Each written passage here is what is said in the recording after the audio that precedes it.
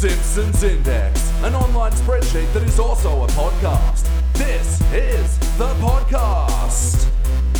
Coming to you from SideQuest Studios, this is the Simpsons Index, episode 198. Hello out there, I'm your host, Elliot J. O'Neill, and joining me in SideQuest Studios is Philip Wolf.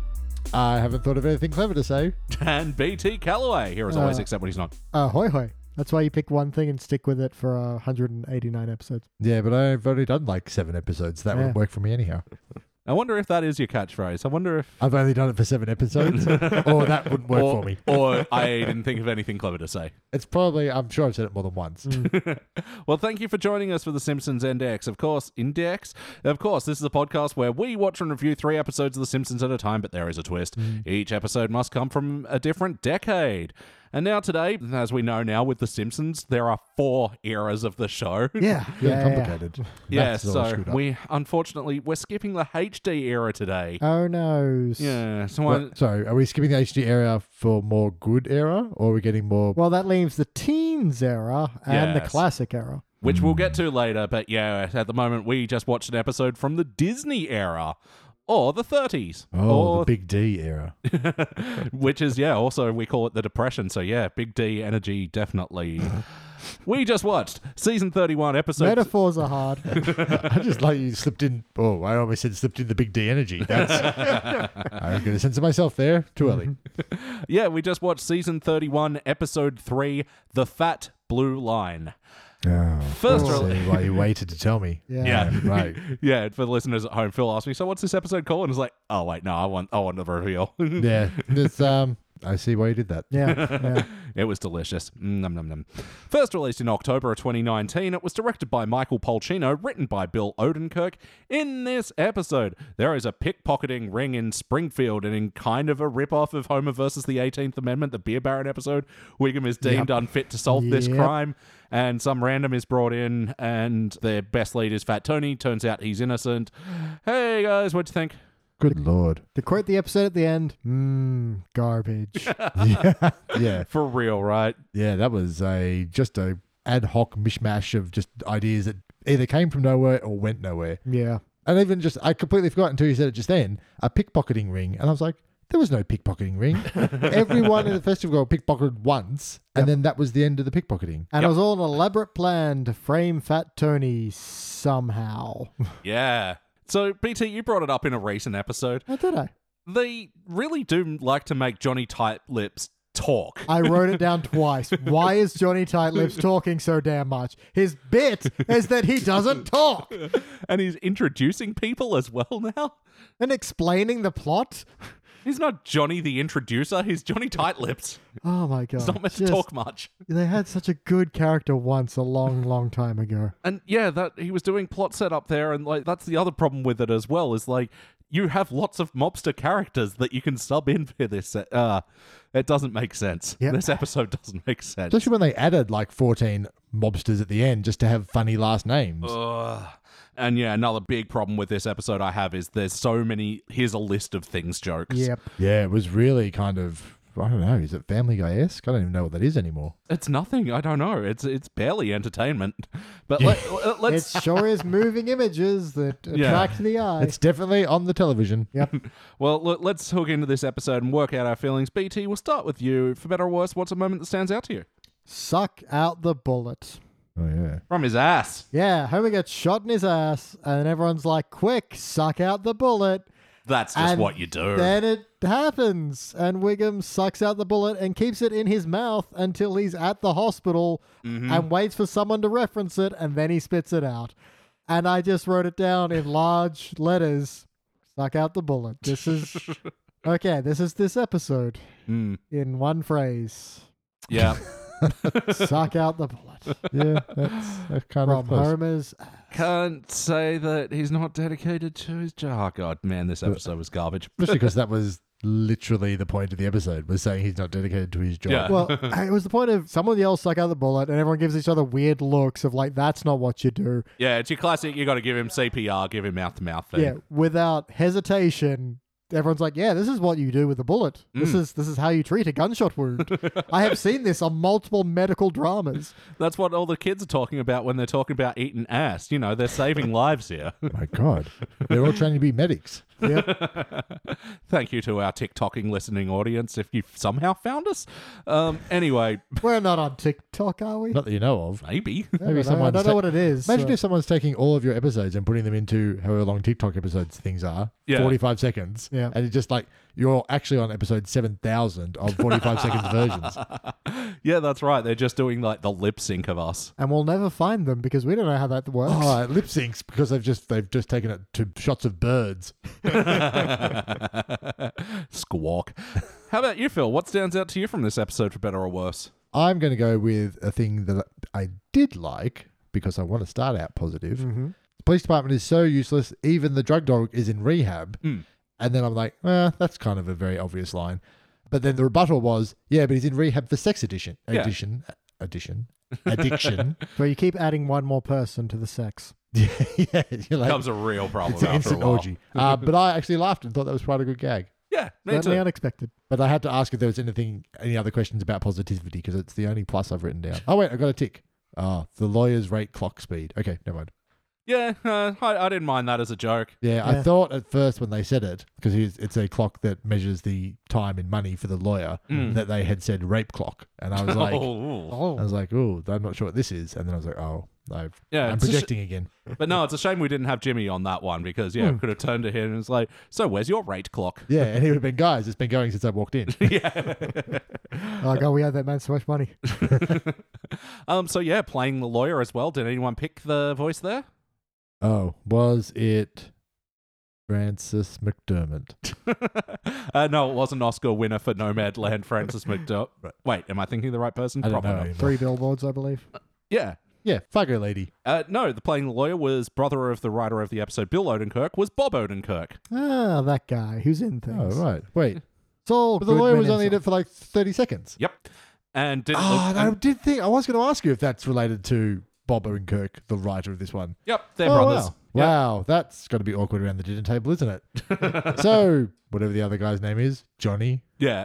Odenkirk, Bill and Bob. Bill and Bob. How's that second-rate writing for Simpsons going? Yeah. No, It pays the bills. I Wow. totally picture Mum at the dinner table going, you know what, Bob? Bill actually wrote a lawyer part in this. Maybe you'd like to... I was like the idea that the mum's dining room is just covered in like whatever the equivalent of TV golden records is for Better Call Saul and Breaking Bad, and then there's like one didn't come last trophy for Simpsons. the classic Simpsons, at least you tried cake. Yes. Oh, that would be so good. Whatever we rank this episode, let's send it to him. And the mum will pin it on the fridge. Yep. Just a drawing of like the numbers 3 in 2 brown. Print out from the website. In The clip art. Simpsons Index gave you a insert rank here. Yeah. Well done, honey. Yeah. Oh, that's what you should guys to do for your Patreon is like official Simpsons Index fill out merch scorecards. Ooh. Yeah, Oh, nice. Think about it. Yeah. You could rate the index at home. The Simpsons Index play at home board game. Okay, I got a 7 and I'm drunk again.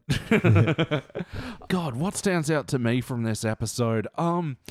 Man, some of the voice acting sounds so tired, and like I love Joe Mantegna as Fat Tony. Yeah. He knows that character to a T, but it was so weak and phoned in, and the whole garbage with the. But I was doing musicals at the time, and it's just. Oh, God. That was the weakest joke of like, I cannot tell you what I was really doing. I will tell you, I was singing musicals. No one can ever know. It's like, That's what I do. you're looking every at day. 20 years. Yeah. And like it has nothing to do with the ending either. I thought he was going to be committing some other crime that was That- much worse. Yeah. Exactly what I thought. Because that would be fun. Yeah. That would be, at least make sense. Yeah, Yeah. get me for pickpocketing because you won't get me for boiling orphans or something. Yeah, or I don't know, something with bribing Quimby or something that, Chief Wiggum will let slide because that's the way things work around here. Yeah. But no, it's, I sing show tunes every day at 3 o'clock exactly. I'm like, And it's just like, and here we go. Now we're going to watch him do it. Oh, yeah. And what was with ridiculous singing in this episode? Two songs for no reason whatsoever fucking ever. Notorious parody song hater, Philip Wolf. Notorious music hater. That's right. I hate Simpsons music. Apart Noted from the anti-musician. Yeah, that's right. You put those rocks down and those bongos. So yeah, you're referring to Homer's little over an Italian melody song. Again, it was just a list of shit. Here's all the stuff he's doing at the San Castellaneta Festival. Yeah. Is that a Dan Castellaneta parody? Made sure it's not an actual festival, and I don't know if this is a real ice cream that they were eating as well. Pistachio chocolate cherry, it sounds okay. Yeah, well, Jason Momoa didn't like it. Another guest star of this episode, Jason Momoa, playing himself / an Aquaman. Did he also somehow play himself poorly? Yeah. Yes. Because it seemed like talking about phoning it in or seashelling it in or whatever Aquaman uses. Yeah, and usually when we get a performance that bad, it's from like a sports person and their thing is not acting. This is an actor. Usually his acting roles are, hey, I don't have a shirt on, but still... You're paid to do this. See, this is my biggest problem with the writing for him, and I could understand if he gave a weak performance. Seemingly, all they knew about him is that he was in Aquaman. Yeah. Yeah. And all the gags they got him to do, like read the story of the day of whatever Castellaneta Saints Day, was just so rubbish. Weird. I mean, I did laugh at arrows made of frozen snakes. Yeah. That was okay. I missed that because I was too busy being like, why are we doing an extended bit on how this... Because like the Romans decapitated him and then they chopped his arms off and then they killed him some more, but he still wouldn't renounce his faith. Like, he's clearly dead. Yeah, he's literally a ghost by that stage. Yeah. No, it's such a boring story. And yeah, I honestly do feel bad for Momoa there because it does feel like they also forgot he was in Game of Thrones or something. Or even anything else. No, I mean, if it almost been like an anti-cameo as well, like you think of like the Britney Spears one where it's mostly her bantering with Brockman and then they kind of make fun of her a little bit. So it would have been, he's in one of them Marvel thingies. I do like Quimby calls him Superfish. And also Wet Panther. Yeah. I liked Wet Panther, but it was just like, okay, now you're doing this on purpose. Yeah, but if that had been like the thrust of it, of the town of Springfield had got this actor without really understanding who he was or what he did, there'd be something to that. And they've kind of pulled that before. I can't think of a good example right now. Or like Updike when he's writing for Krusty. Yeah. Something. Coincidentally, in that episode where Johnny Tight-Lips was first introduced 20 years ago now. But was this a wacky episode of The Simpsons? How were the cartoony elements? Sorry, I think we're all just quietly playing Sound of Silence in our head, thinking about how old we are. I am now, thank you very much. I know, and that was a Teens Era episode, Sound of Silence intensifies. Oh, man. So go out and shout at the clouds. I think the only real wackiness is when they were trying to figure out who has the largest butt in Springfield. Which was also... Prizes for guessing it was Homer for no reason. But the second they say it, first of all, I'm like, Wiggum and Comic Book Guy are clearly bigger. Yeah. And I thought it was going to be Wiggum. I thought that was going to be like, we have to use his him redeeming now. point. Yeah. But it would have been way more interesting. Yeah, that would have been good writing. Yeah. It's just... Instead of Homer doing like his, I need a patsy. Hello. Yeah. I mean, I didn't mind. He's like, can you redirect me to your, was it park bench removal office? He's stuck in a park bench. Like, okay, that was unexpected. I'll give you that one. Yeah, I was trying to remember my one positive note. And I did like the whole, I brought my own seat. Thank you. But it's also weird, like, this pickpocket has pickpocketed everyone. Why do you need the fattest ass? Yeah, Homer was there. But I really like the idea of it being Wiggum, though. That's a lot more fun. I really thought that's what I was going to do. It was like, we've taken him. Also, I don't remember him getting fired, but then at some point he just wasn't working as a cop anymore. Yeah, but then later on he is, because he's in the prison. And it's like... And he always has the police car and his uniform. Like, he doesn't go into... I mean, he's picking up Ralphie, so it was implied that now he's doing Mr. Mom things because he doesn't have a job. Yeah. But he's doing it in the police car, in police uniform. Yep. And it wasn't like, I've lost my way now that I don't have my one purpose of being a cop. He was like, I just need to have this conversation with Marge because I guess we're setting up the very last bit of the episode. Yeah, right? Just for her to go, I believed in you, yeah. And, like, the writing was so unclear as well because, like, I felt like a similar thing with Eddie and Lou, or Greg and Lou, whatever his name is. Seemingly they were on the side of Lenora Carter, who was played by Dawn Lewis, who you might remember from Futurama. She was the voice of La Barbara.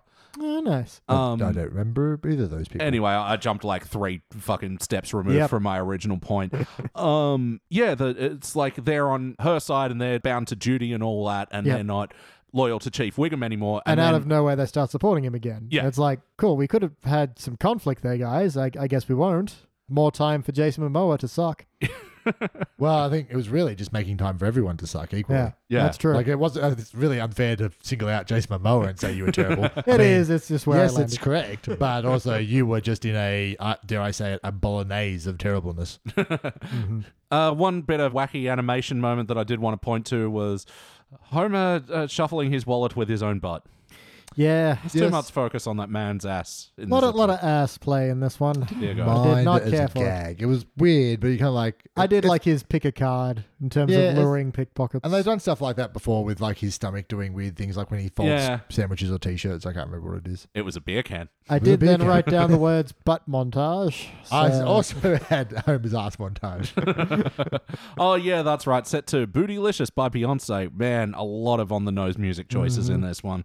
Could have been Old Man River. Everything was on the nose this. And tying into wacky animation moments, the baby elephant walk after Wiggum's like, no, I said irrelevant, not elephant. Now let's go behave like You know, elephants. Ralph sucked this episode. Oh, I he's love the my worst. Ralph quotes, but he is everything about him is so boring on this one. And yeah, I'm a lotto ball. and then the elephant, and then the fact that elephant bit goes on is just insufferable. I would like to quote a live quote from Elliot watching that scene of just, oh my God.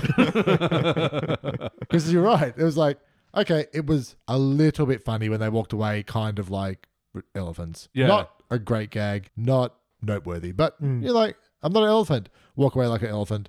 I mean, we all saw it coming, but Yeah. fine. Yeah. But then to like wander into a puddle and throw water over themselves and roll around Yeah.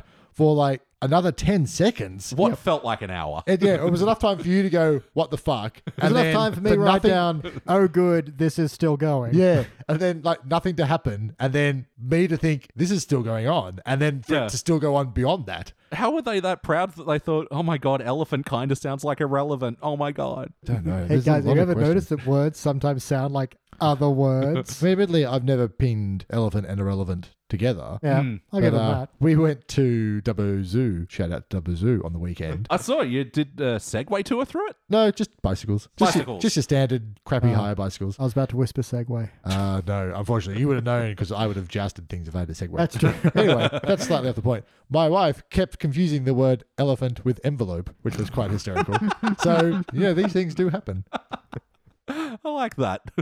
Well, one day you're going to get a call. It'll be like your wife's here in prison. She tore open several envelopes. Yeah, she's just ordered 14 envelopes. And I'll be like, Taronga has arrested him. I love that song. Reminds me of envelopes. anyway, so, elephant, envelope, whatever, I can't remember what the gag was now. Relevant. That's right. Irrelevant. But how about the heart of this episode? Did we feel any bumps? How was the emotional core? Marge gives a completely unrelated line of, you know what I love about Homer? He's not afraid to fail. And I'm like, you know what? God. That's nice. Supporting someone with their ambitions regardless and being not afraid to fail in life. That's nice. I thought that was actually going to lead to a Wiggum Homer pairing No. up. No, Elliot. Stop trying. Well, stop might have thinking been better. someone's trying. Yeah, exactly. And it was that one moment of the episode where I'm like, Sparkle? Mm-hmm. Oh, no, quickly diminished. Oh, they killed it in a second by then her saying he's unduly confident and has no reason to be like so sure of himself, but he does it anyhow. And I then missed that bit. and you're like, oh, that's kind of really cheapening what you just said. Yeah, but then true. Wiggum turns around and goes, I'm going to do it. I'm going to make you proud, Marge. And you're like, And then Why drives into you- some bikes. but why Yeah. is even when you're writing that sentence, why is he trying to make Marge proud? Like they've got no other connection apart from that one sentence. Yeah, and What- again, reminding me of the Beer Baron episode when Wiggum shows up to their window and like Marge and Homer are like counseling him, poor Wiggum, all that bit. And, You guys doing any crimes I can arrest you for? and this really does make it feel like such a cheap version of that. Yeah. And I don't know, the heart at the end with, oh my God, Fat Tony was betrayed by his mobsters. Yeah. Yeah. Again, we moved back to Homer's ass so quickly that, you forget that was totally, it didn't have any impact. There's literally no motivation for it. Yeah. Apart from Tight Lips wanted to be the boss, and everyone was obviously had said, well, if you can get Fat Tony arrested, we'll 100% be behind you. Yeah. No, there's meant to be something, and I can't quite remember what it's called, but the economy of character time or something like that, where the longer you spend with a character, the more they have to pay off. I 100% thought it was going to be Fat Tony's uncle was the one who's framing him. So we spend so long with him in the beginning, and he's there, And it's like, oh yeah, who else is going to be there to betray this guy and vanish and we never have to see them again? Nope. Yeah. Not even there at the end. And it's like, then why? Yeah. Yeah, that was weird. Like, why was he there for the So one... predominantly in the episode to be absolutely irrelevant. Was it just for the gag where he pulls his old man hat off and he's got multicolored dreads? Yep. Yep. Tony's Tio is a bun guy. Yeah, this is very weird. Also, but then you also remind me in that last scene where the Simpsons are at the restaurant having dinner and the gun show-off thing is about to happen in the background. Everyone's pulling the guns and or grenades on each other. And then it cuts to the Simpsons eating dinner. And then Marge just goes, oh, I wonder where Maggie is. And then it just cuts to Maggie in like a little play car, reverse parking in between two other little play cars. Yeah, because presumably she drove herself to the restaurant. Well, it leads me to two questions. Yep. Well, no, actually, it leads me to a lot more. But two predominant questions. One, why is Marge saying, I wonder where she is, not where the fuck is my where's my child? baby? Like at first I was like, that's a weird fucking sentence. And two, like, is there an Italian mafia movie homage that I'm not getting? That someone parks a car while somebody else is eating dinner? But then there wasn't anything else after that, I don't think. Well, no, then it was Homer takes one bite of his food and says, this sauce is so good, I'm going to go congratulate the chef. And then leaves the table to go get shot. And it's like, okay, it's been 31 years. We know Homer does not take one bite of his food and then worry about the chef. For fuck's sake, if you want him in the back of the restaurant, find another reason. Yeah, it's so laboured. Yeah. And yeah, that's the heart. But did it feel like an episode of The Simpsons? Are these the characters we know and love? Is this the show we know and The love? Simpsons weren't in it. Homer's butt pretty is much. in it. Well, And no, then- that's sort of the focus of tonight's playlist. I'm doing episodes which kind of About focus... Homer's butt? Yeah. All right. This is why I realized you never tell me what the theme is before I come here. Well, no, I've picked episodes which sort of focus on secondary characters of the Simpsons world. So, I mean, in the spirit of that, were Fat Tony and Wiggum kind of like themselves to you guys, or? Again, it's just such a pale imitation of a better idea. Yeah, it was And like, I can't escape that. not even like the Diet Coke, but like the watered down caffeine-free Diet Coke. Yeah. You know, when you're in the supermarket and you see, diet caffeine-free cola, and you're like, who in the fuck buys that? That's this episode. Actually, a Facebook memory reminded me the other day. Remember Coke Life that had stevia in it? Oh, yeah. No, I had a fun time because as a diabetic, I was running around the shopping mall and the woman's like, hey, do you want to try Coke Life? I'm like, is it sugar-free? It's like, no. It's like, then no, it would kill me, ironically. She's like, we get that often. Coke Life is death. Yes. Long defunct product now, Coke Life. Nice try, Coke Life.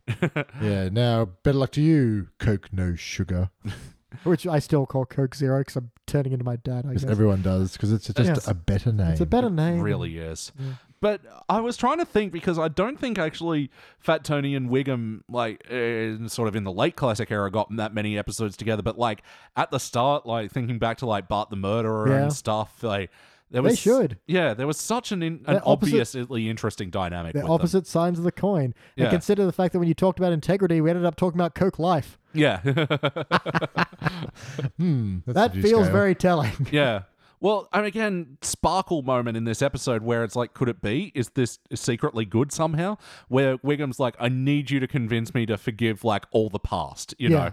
And just to have him being like, I sing show tunes, it's so embarrassing. Yeah, there was like that whole bit went on forever. Yeah. And I don't really know where that line was going to go. Like, I need you to make up for all the past wrong things you like for Yeah. all of them. Yeah. He's literally standing in a jail. Yeah. I was about to say, if there'd been any conflict between Wiggum and this Attorney General lady who comes in, and like there was with Rex Banner from that better episode, then at least there's some motivation. But Wiggum's like, still a cop, still being paid, and Fat Tony, notorious criminal, is in prison for 20 years. Yeah. True, it's not for something he did, but yeah.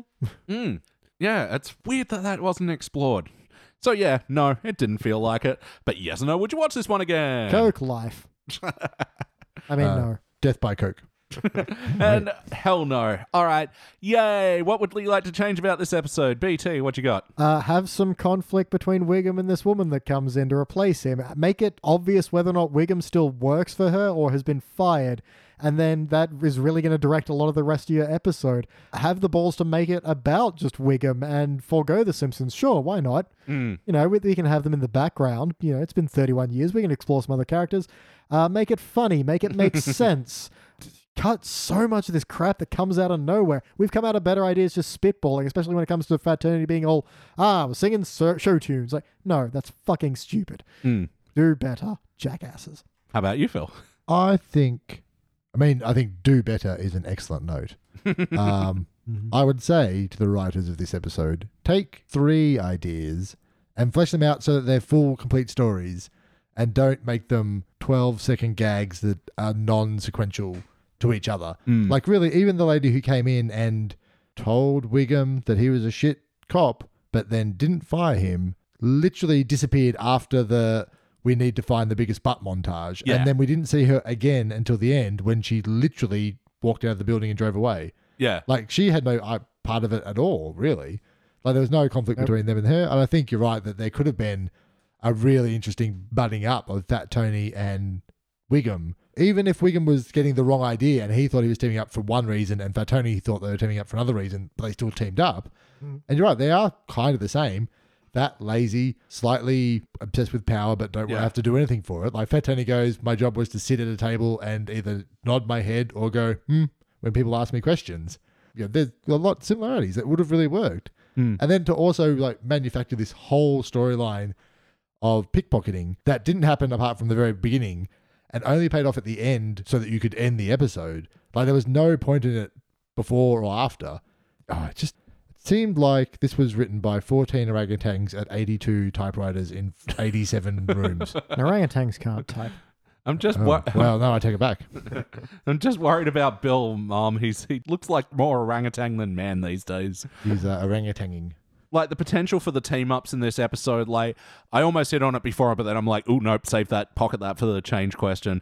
Because I wish there was a bit more push and pull with Homer in this episode. He's been taken in by the police to do this sting, and then here's Wiggum as well. Like, he could possibly be trying to get Homer on side, and there could be an interesting thing, because, like, why are Homer, Fat Tony, and Wiggum hanging out at the end? Like, yeah, I feel like it's they more were of in this episode. Yeah, I feel like with those 3, it's always been a, like, pick 2 situation. Either Homer and Wiggum are friends, or Fat Tony and Homer, like, you know what I mean? Yeah. Like, and so if there was an interesting thing going on with those 3 and flesh out this detective character who's coming in and, like, explain that story a little bit more, because Dawn Lewis is a great actor, and even, like, Futurama never really gave her much to do LaBarbara either. never got much. All right, we are here. Phil, do you have any other notes about this episode before we rank this thing? I do.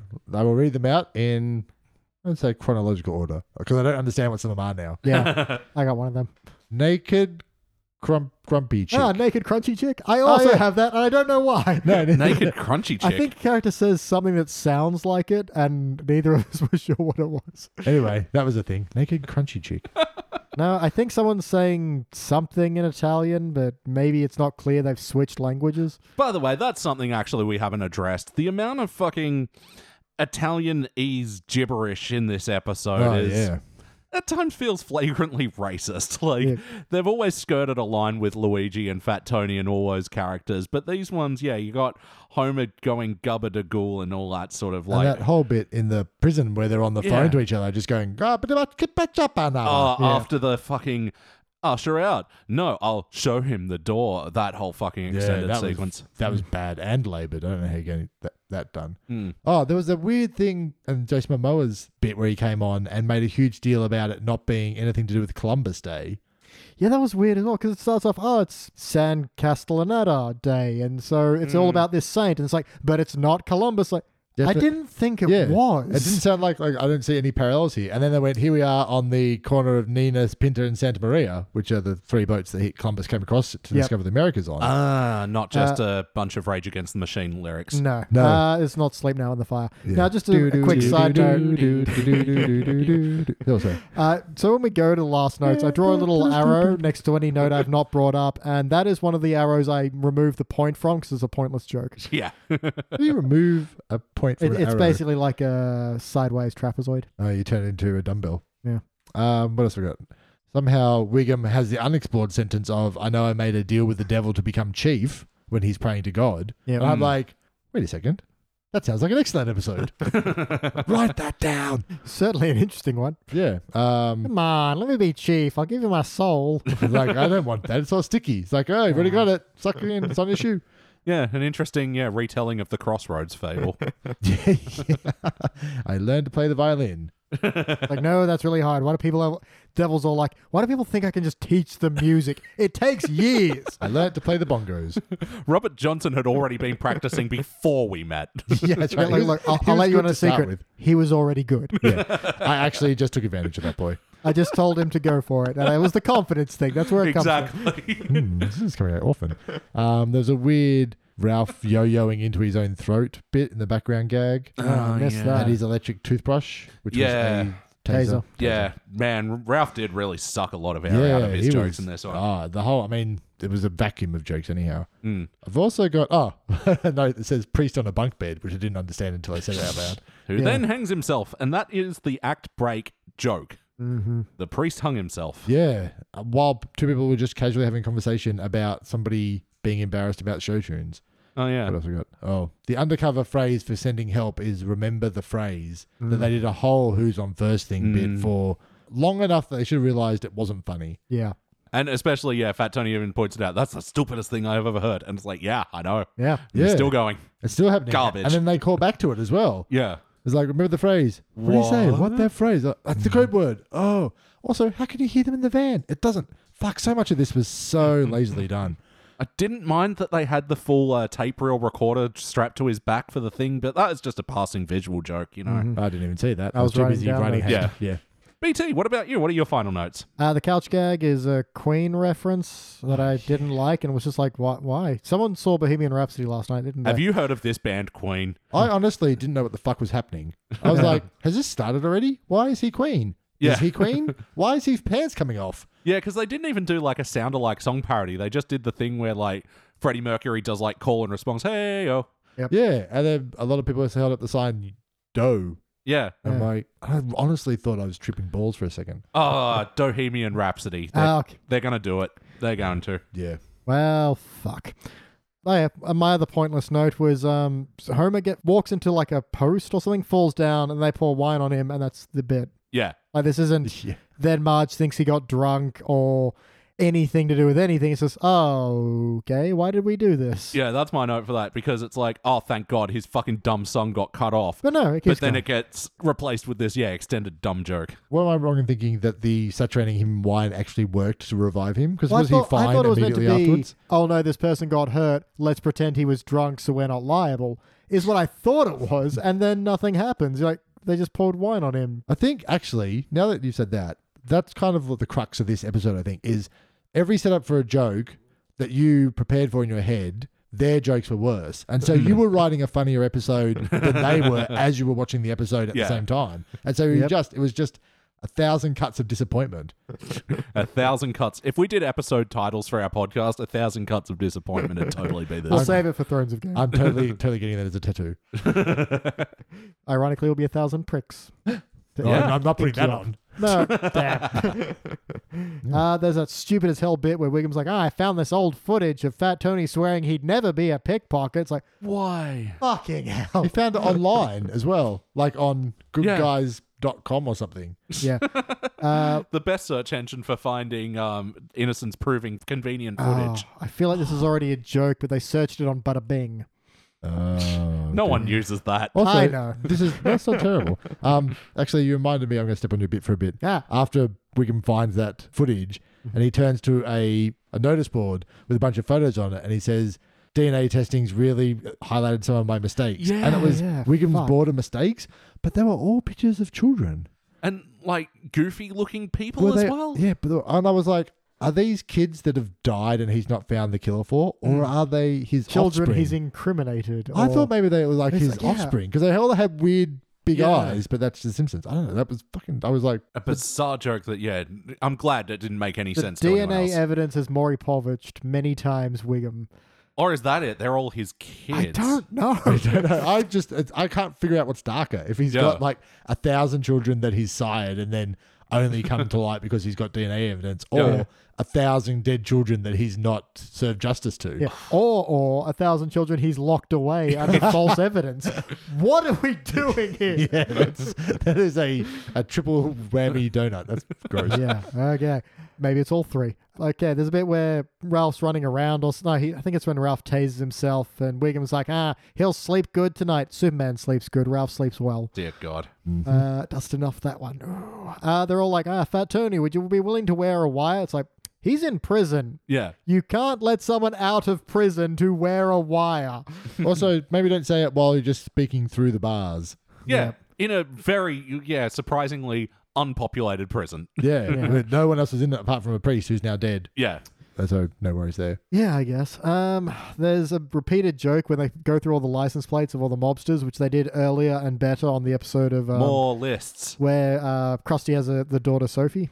Yep. And it's like, you've done this bit. Yep. And the list of all the mobsters at the end. Yep. My last note, which is the bit where the woman leaving is go, well, when I first came here, Chief Wiggum, I thought you were terrible at your job, and just walks away. I'm like, okay. But then Wiggum's like, and there's supposed to be an and. It's like, I know. Yeah, it really added 30 seconds to a joke that didn't have 30 seconds left. Yeah. McBain.jpg, that's the joke, like, ugh.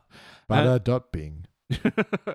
And my final notes, another list of things, jokes. Here's all the old rides they have at the carnival. Yeah. Oh, God, I was waiting for one of those to be funny. Yeah. I was just like, no.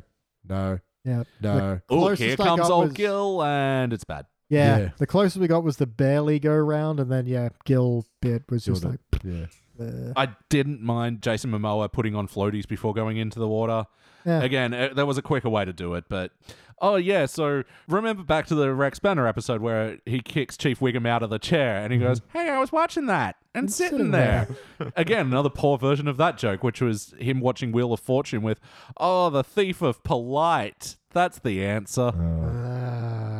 Hey, I need that to watch whatever it was. Yeah, to flip to American Access, All Access, that one. Something. Sideshow Bob, in a background joke, gets hit by a rake truck. Oh, so I only looked up to see the rakes falling off the truck, but I didn't see what happened. Yeah, I gotta hurry up, but I mean, the Simpsons, a couple of their staff members have been getting on Twitter and like fervently defending like their whole wibbly wobbly timey-wimey continuity.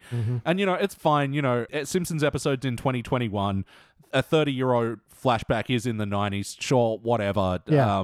It's exhausting complaining about that at this point, but then that they're like holding so closely to the gags that worked back in the day is just, I don't know. It feels like Pickle Lane to me. But anyway, Ralph Taser already mentioned I was it. trying to figure out what Pickle Lane was for a second. I did for a second. I was like, is that a type of pickle ice is this a cream? young person thing? After the success of that famous Rick and Morty episode, they decided to name a street after him. But much like AC/DC Lane, they didn't want to have a whole street. Yeah, I said just a lane. Yeah, Pickle Lane. So I really hope there's a lane out there somewhere just called Pick R. Yeah. Pick a lane. Yeah. And the next one is any lane. Oh, you could so easily... Fuck, if I was a city planner, man. Just so many Easter eggs here. Man, oh man. And take a left at Form 1 Lane. Anyway, it's time to rank this thing. On the Simpsons Index, we rank using our 6-point scale, which starts down the bottom at failure. Maybe if the episode was just... you give it a participant, but for the positive rankings, you got okay bronze, good silver, excellent gold, but for the best of the very best, the ones that Simpsons could not exist without, you give cubic zirconia. I'm going to go first. Let me show you how it's done. I got to fail it. Like, I think there's a aura of participation around it, just how little it tries, but like, I really hated the experience of watching it, and I wouldn't wish it on, the worst pickpocketer around. BT, what do you reckon? Yeah, I'm figuring out how much this one really bothers me, and it's quite a lot, surprisingly. There's a lot that could just wash over you. I guess I was already a little too engaged because we did an Accept with it when he's not episode before this, Patreon exclusive show. Exclusive. Ooh, exclusive. Can I get onto that? You can. For $5 a month. $5 a month. That's very reasonable. That's a fucking bargain. That's just a cup of coffee with an extra squeeze of syrup in it. A month. Gross. Syrup, what the fuck are you drinking? But no, I'm going to fail as well, just because this one is just such a drag, and so many ideas don't work and aren't finished. And yeah, I think Phil said it right in the sense of you have the setups for jokes that you then write in your head better than what you get. Yeah. Like, we've had plenty of episodes we've improved sitting in this room talking about it while watching it is a rarity. How about you, Phil? What would you like to rank it? I'm definitely failing this. No questions whatsoever. In fact, I would go so far to say, if by chance Bob Odenkirk is listening to this, tell your brother to stop. because he is terrible. It is terrible. It's like there's no redeeming points in here. There's almost some okay setups. Yep. There's no payoffs. There's no resolves. There's almost no gags. It does feel like this is an episode made up of all the bits of other episodes. But the telling point is, when you're a comedy show and you go, one of your gags is, hey, remember when we were funny in the 90s? Yeah. That's like Mark Wahlberg going on World Tour now and going, hey, everyone, you know how we had a cool song in 1987? Well, that's us again. Hey, Hey, it might work. but- Marky hey. Mark and the Funky Bunch are due for a revival any minute now. I think they'll have to change their name to Marky Mark and the F Bunch because no one says funky anymore. It's too weird. I think Bringing it Simpsons back. have proven that, not all pop culture is cyclical, and the Simpsons and the Funky Bunch can. Well, if it's not cyclical, but it is sick. Like It- cool. It's sick, all right. Sick like cool. Next tattoo. Such an envelope. All right. Well, that makes this a unanimous failure. We are giving this episode the index finger. Oh, the index finger. All right. Well, yeah, that does it for that episode now. And we're going to jump all the way back to the teens era where we're going to review an episode called Mo Baby Blues. BT, do you know this episode? Well, we're going to learn all about Wiggum's wall of failure and how that relates to Mo and what happened to that blue baby. Oh, dear God. Oh my God, that's his dad. Dun, dun, dun. The pieces don't fit. We'll be back. He's his own father. And we are back, and we just watched an episode from the teens era. This was Season 14, Episode 22, Mo Baby Blues. First released in May of Aught 3, it was directed by Lauren McMullen, written by J. Stewart Burns. In this episode, while attempting to commit suicide, Mo accidentally saves Maggie from plunging into the river. That old chestnut. So Marge asks him to be her new babysitter, but he starts taking a bit too far and becomes creepy. But then when Maggie runs away, he's the only one that can help them. Hey, what did we think? It was really good. Yeah, has everything the previous episode didn't, including a better plot line for Wiggum. Yeah, true. Even Yeah. though he was in And it for... Fat Tony.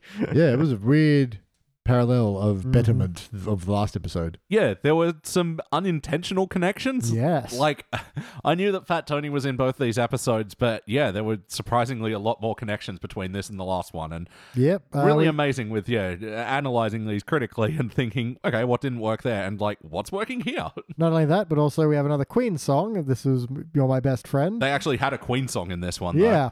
And they also reference the Castellaneta family. Yeah, they're going to go whack them, yeah. apparently. And they also had both Chief Wiggum being accused of being a bad cop. Yeah. This time he just rolls with it. Yeah, he's like, I'm not on duty anymore. Now I'm the world's worst soccer coach. Yeah. All right, well, let's hook into it and see why it's a solid episode. BT, starting with you, for better or worse, what's a moment that stands out to you? I'm just going to spoil, I think, the biggest laugh in the room, which was when Homer is carpooling with Mr. Burns. Like, he's just eating breakfast and there's a horn honk outside. He runs out all excited and gets the car still eating a waffle. And Mr. Burns is like, how did I get paired with you? Yeah. But it's enough of a plot beat because then when Marge gets distracted by Grandpa running around, and it's a great little golden retriever Homer moment where he's just really excited to be in the car going, oh, we're going to work. I love the detail, like, because, it's Mr. Burns' carpool and, like, it's just Smithers driving and, Homer's the only other one in there. Like, I like that as a detail that, it's not even, like, a normal carpool. It's just somehow he wormed his way into this Yeah, one. it just doesn't need to be fully explained. You kind of fill in the blank in a good way here of, I guess the plan started like a carpooling policy and somehow Mr. Burns ended up in it. Yeah, and a nice way to sort of demonstrate Homer's sort of distance from Maggie's problems and the general home life and stuff. Well, honestly, it's a 7-second clean setup that gives you 2 jokes and gets Homer out of the picture so that Maggie needs looking after because Marge has something else to do. So fast. Like, it's just like, you just hear beep, beep, and he runs out going, I'm late for work, jumps in a car, and part of me was like, is this going to be somebody else's car? Yeah. And then it's Mr. Burns, which caught me entirely off guard. Yeah. But then he was out, and that's it. No, it was really good. How about you, Phil? What stands out to you from this episode of Better or Worse? Oh, I think the biggest laugh I had was when Mo's walking away from being rejected from the entire town, and he kicks a can, and a hobo picks it up, and he's like, "Oh well, at least someone's got it worse than I do." And then the hobo has an incredibly hot wife. Just walks up randomly and go, ooh. Yeah, because the hobo also looked a little uncertain. So it's like, did he just pick that woman up? Yeah. maybe she's attracted to men with exactly that number of cans. Yeah, no more, no less. Ooh, $1.35. Hello. Have either of you gone to do that can and collect thing?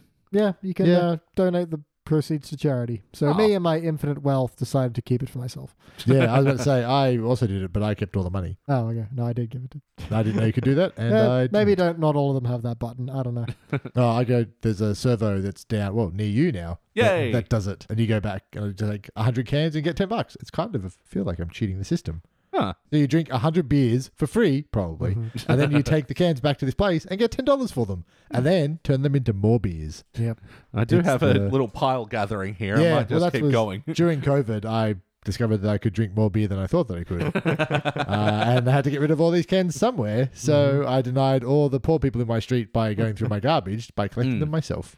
Oh, at the old place at Castle Hill, I had a woman that used to come by every Tuesday to rifle through my recycling bin. What? Yeah. Yeah. I didn't know about that. That was my recycling bin too. Really? I swear I sent her photos to the group chat occasionally. It's like, what is she doing? And I feel like I would remember this. She's probably making millionaires. yeah. Well, especially considering my alcoholism. But yeah, You're what's... more spirits. Spirit bottles don't count, Yeah, I am in good spirits when I bottles drink. still are recyclable. but not for the money in the return and earn. Yeah. No, they can't be wine bottles. Yeah. I deal with a lot of wine bottles. This was Return and Earn Corner, brought to you by the New South Wales government. We care. We finally put out an initiative that kind of worked. Yeah. It's the same one we put out 73 years ago. And yeah, what stands out to me, I do like the opening sort of fuck you intro. I thought it did a good job of sort of gradually introducing Mo into the story as well, and especially centered around this flower, which I feel like is an homage to that tree that smells like dead flesh and semen. The corpse flower. Yeah. Yeah, but that's definitely the design of a flower that does smell like stinky death. Carnivorous flowers. So it makes sense that they'd also have Venus flytraps. Another big laugh for me from the episode, which is Lisa explaining how Venus flytrap works. Of they're using food to lure in their prey, and usually it's just a sweet little bit of nectar or something, but like it produces a hot dog. Smelled a Homer coming. That was pretty awesome. And then I do like Homer ate his way out of the plant. Yeah. Reminds me a lot of them Simpsons go to Africa. It's a plant, Lisa. Yeah, that's it. At the beginning, there was a sign gag that was heavily flower based that only Lisa got, nobody else did. Did anyone else get it? Our pistils. No, our stamens are a pistil. Yeah. I know the stamen is like the middle bit with the pollen on it, but I don't know what a pistil is. I think a pistol, like a gun, has been used to as an adjective for fun. Like, boy lordy, it's a hoot and holler. It's a It pistol. wasn't spelled pistol. It was spelled Pistel. P-I-S-T. Yeah. Right in, botanists. Come on, come at us, botanists. Yep. Botanies. But yeah, I think, that was just like, but yeah, Lisa going, does everyone want to know why that's so funny? No. Yeah. Yeah, I really enjoyed that. With Mo as well, just discovering about this thing and then coming in. It was so laboured, but I felt like it was laboured in that good In way. the right way, yeah. We was watching it on TV. He's like, why the hell are they all getting drunk? A cooler. Yeah. I do like they're all getting drunk at the garden. Yeah, but then, him getting kicked out with like, we're over capacity. Let's see, we need someone that no one likes, is smelly, is stupid. Mo, And just like he goes, do you want to leave of your own accord or should I push you down this hill? And he's like, can you please push me down the hill? I'm dying for human contact. And he pushes him with his baton. Yeah. Doesn't even get Drawn pushed to, in the back. doesn't even get Yeah, human that's contact. what kind of go. If they're drawn to, it's like, well, I don't want to touch you. I'm just going to nudge you with my baton. Yeah. Oh, and a line that I don't know, I think I'd even forgotten that this was what it was from when, the flower gets all stinky and stuff. And Krusty jumps into a pile of manure and goes, oh, yeah, that's mildly better. I do think of those moments where, Mildly better. you jump into the shit to avoid the shit-smelling flower. And it's like, yep, mildly better. Anyway, play count. Phil, had you seen this For you, episode that's before? not a metaphor. No, I surprisingly had not seen this episode before. Sorry, I didn't mean to just repeat the exact question. That happens sometimes. BT. BT. Had you seen this episode before? Yes, indeed I had. Yeah. That's about all I got. Maybe the Before? once, perhaps the twice, but doubts the thrunts. This was one that actually This was one that surprisingly did exist on my VHS of episodes Really? of watching Simpsons when I'm stoned. Yeah. This is my surprised face. I'm not surprised. Elliot stoned while I never. Elliot watching The Simpsons on VHS? Who Well, the hi. what?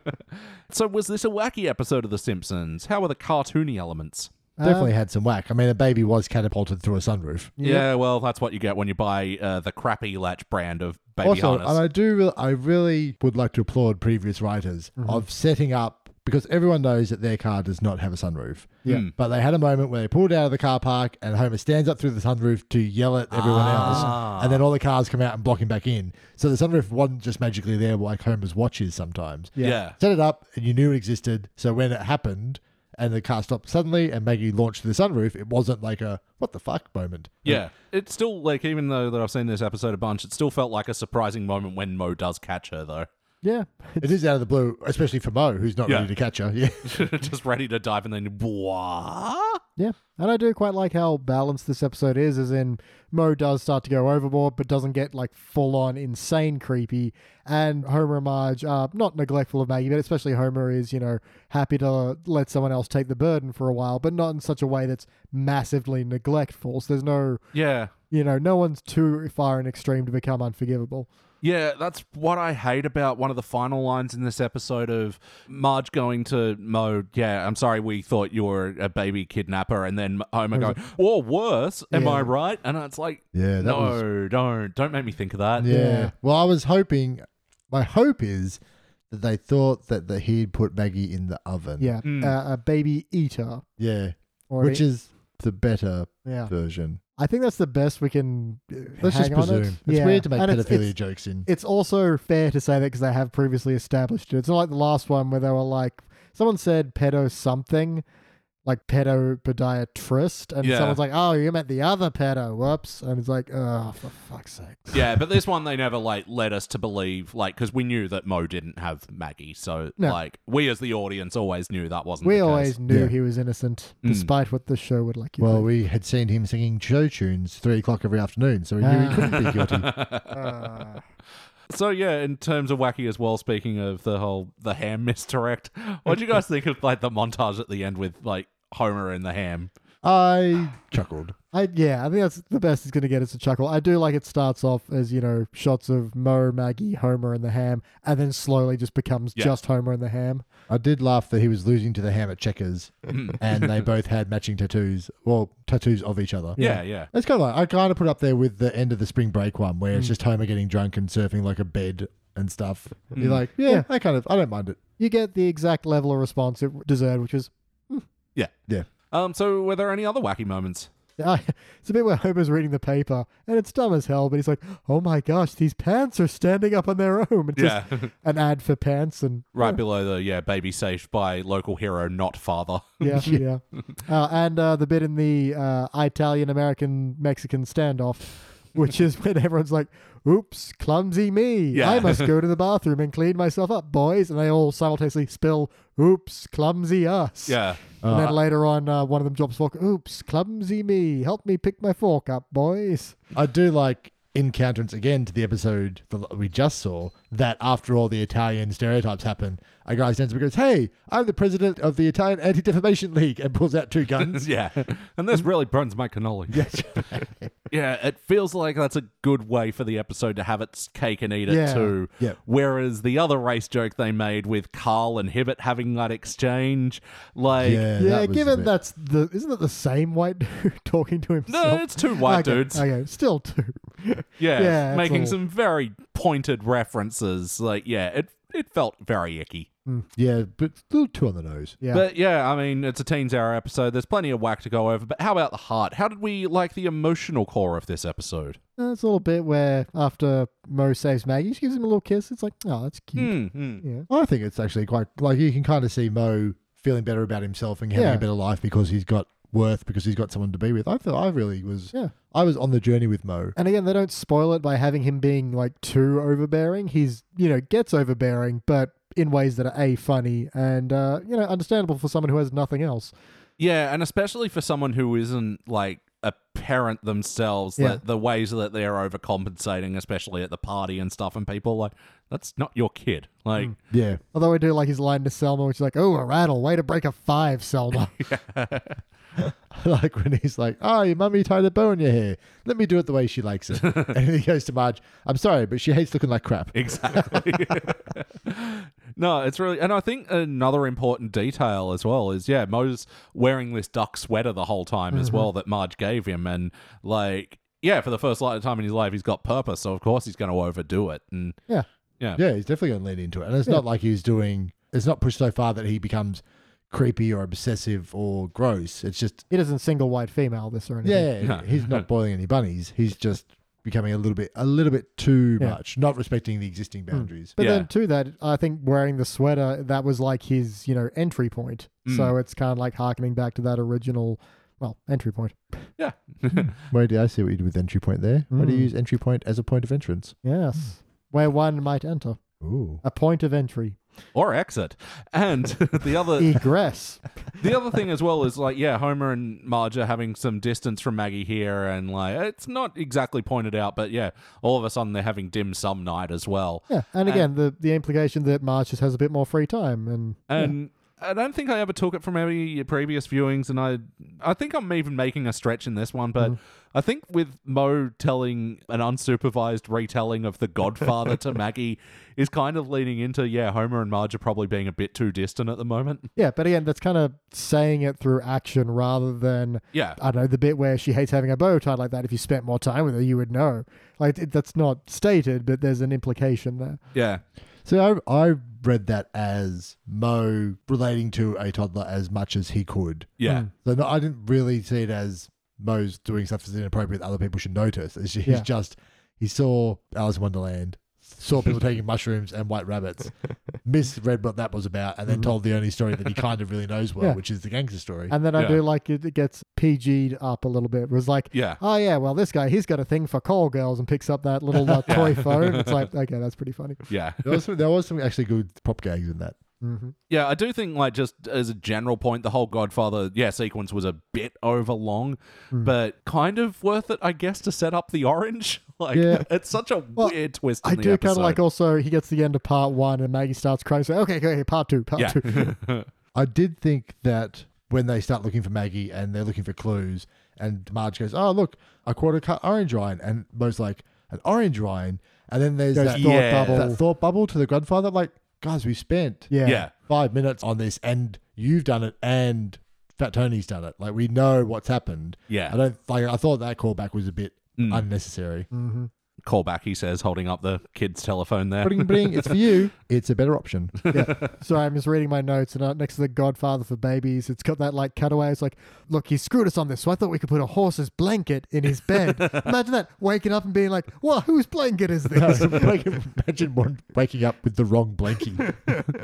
Be weird, especially a horsey one. I just love that. It's like, why don't make it a horse's head? Oh, of course. This is why you're the Godfather. I do like how weird and inconvenient it would be to wake up under a horse's blanket. Like, it's still kind of like you wake have up, questions. You'd go, "Oh my god, the mob's after me," or something. Like, you'd be like, you would know something was up. Yeah, something is still wrong, terribly wrong. Yeah. I did wake up once and like my blanket was under my sheet. I was like, how did I do that? You fell to the upside down. I guess. Like top sheet or fitted sheet? Top sheet. Ooh, fitted sheet would be. That's way too many questions there. But just lastly on the heart, I do like Maggie and into animation as well. Maggie's animations as well has, she's pining for Mo and like. Yeah. I thought her animations were actually done. Like, they obviously spent a lot more time on Maggie's animations, like facial getting cute recognitions sad and stuff. Yeah, like you could read a lot about what she was thinking without her obviously saying anything. Yeah, absolutely. And I'm really glad because I thought there was a moment where they were going to lean into her saying her first word, but they didn't. And I was like, thank God. Yeah. I think she technically has. Cannoli. Oh, God. But ultimately, did it feel like an episode of The Simpsons? Are these the characters we know and love? Yeah, sure. Yeah, I'd say we're pretty much in there. Like, Wiggum's useless, Homer's a little bit irreverent and useless, but not malicious. Mm-hmm. Yeah. Yeah, and I was just less angry, but I guess that's the whole point of the show. Yeah, and not bad creepy like we've seen Mo be in later episodes. Mo will eventually become creepy and sex pesty and terrible in all kinds of ways, but not now. Not here. It's his own sort of golden retriever, but like a much uglier breed of dog. Like, You call my baby ugly? I was trying to pick you up. Oh, well, why don't you just watch the kids and I'll go rent a motel room.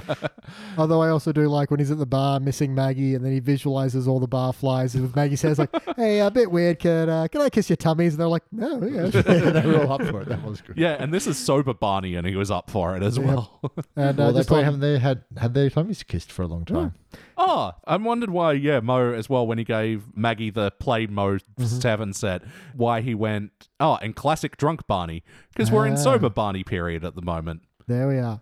Oh, And then- I didn't realize that was a period. Brief 5-year window where they sobered him up and then got him soused again. Sorry, just Homer, some background Homer craziness is fun. It's like Marge screams out something and Homer runs and goes, oh no, did you find out about my farm of snakes? Let me explain. I was going to farm and sell snakes. So weird. And that's like there's a plot happening somewhere else, that kind of thing.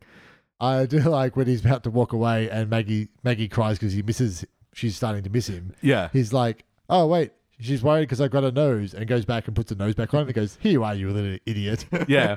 Again, he hasn't had practice at relating to babies, but she clearly loves it. Like, He's got all the right intentions. He's just, as he says later on, it's nice to hang out with someone who doesn't hear all the dumb stuff they say. yeah.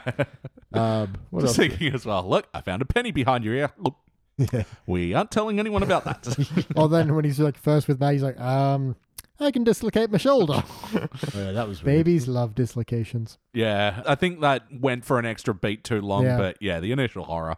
And I didn't even mind when they were sort of playing Mo's bar in the couch as well. I thought that was very cute. Yeah, I thought again, like it's kind of he's doing his best to do baby things. Yeah. And throwing out a teddy bear and serving drinks at a bar kind of works for him. Yeah. The baby doesn't know.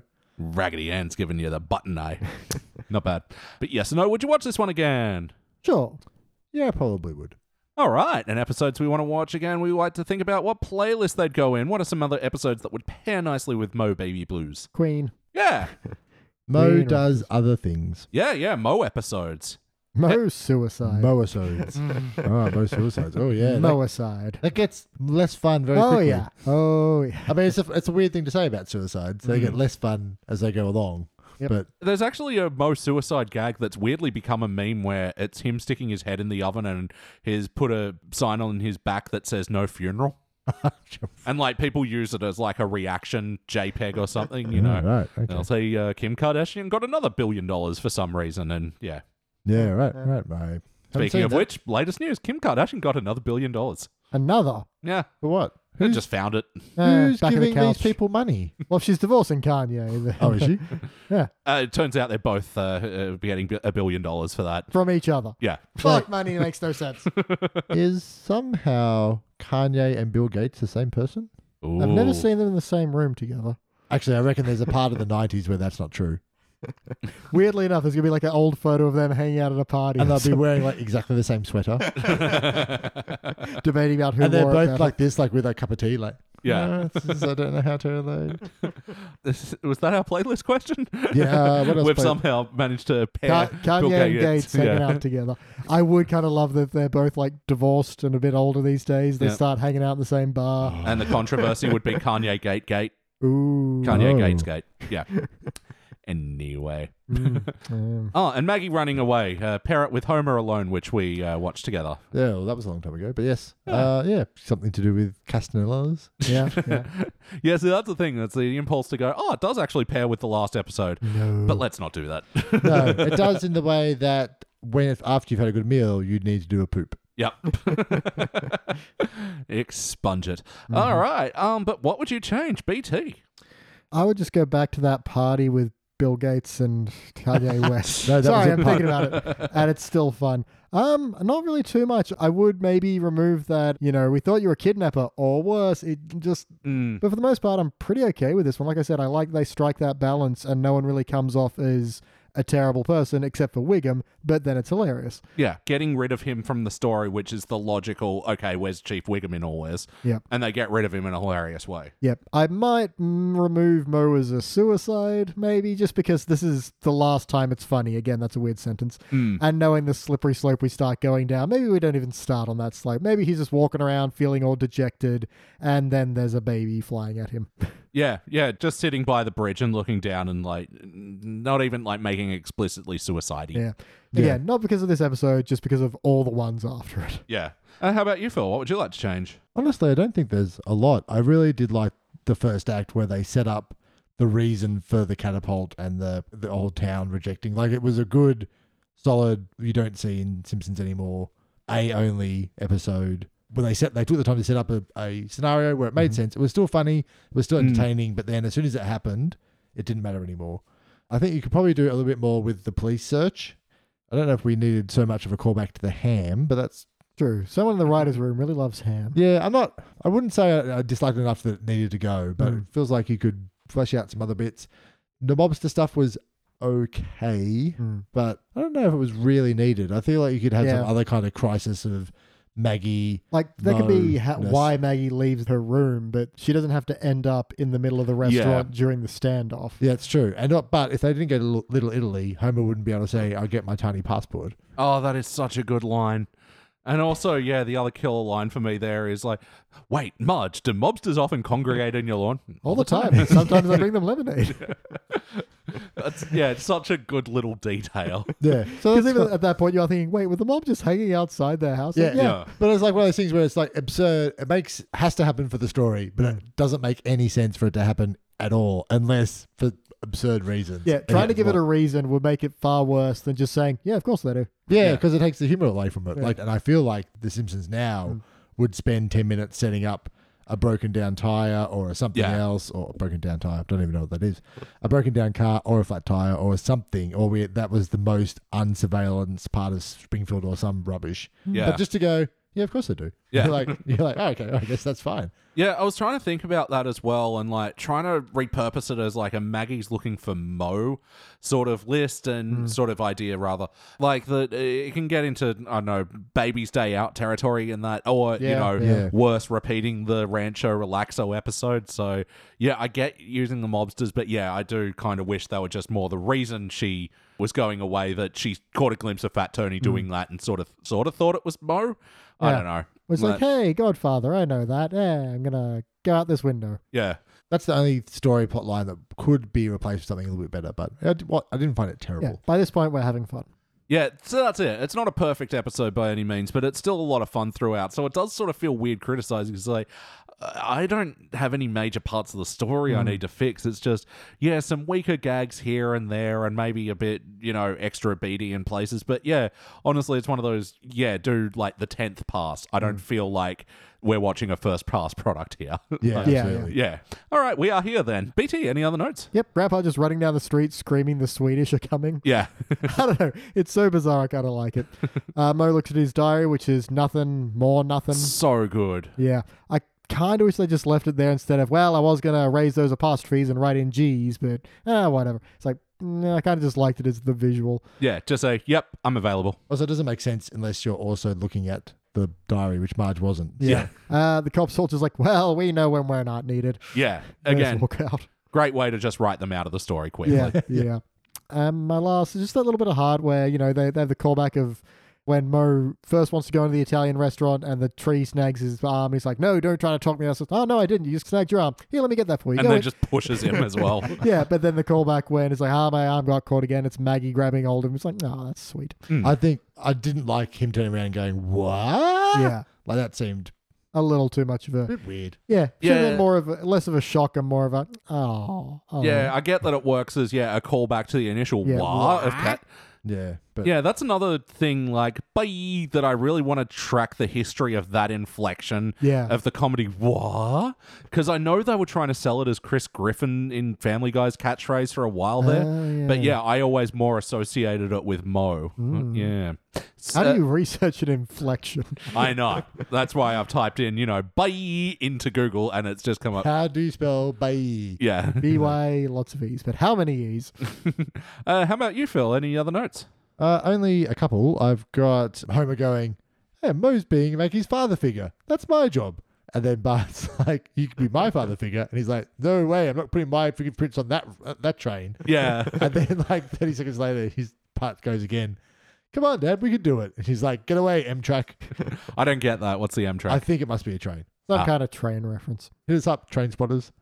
And then I liked in the diorama, and this is, I think, an old school way of Simpsons doing gags that they don't do anymore, is, look, I've got all the people in the pub are normal people, and I've recorded their voices or whatever, and it's Homer going, I peed my pants. And you go, okay, that's funny to start with. Yeah. And then it goes immediately to Homer, he goes, hey, I recorded that for personal use. And then out. So it's like two very small gags where the second one is slightly funnier than the first one, so it kind of levels you up. Yep. But then it finishes. It's done. Like they don't come back.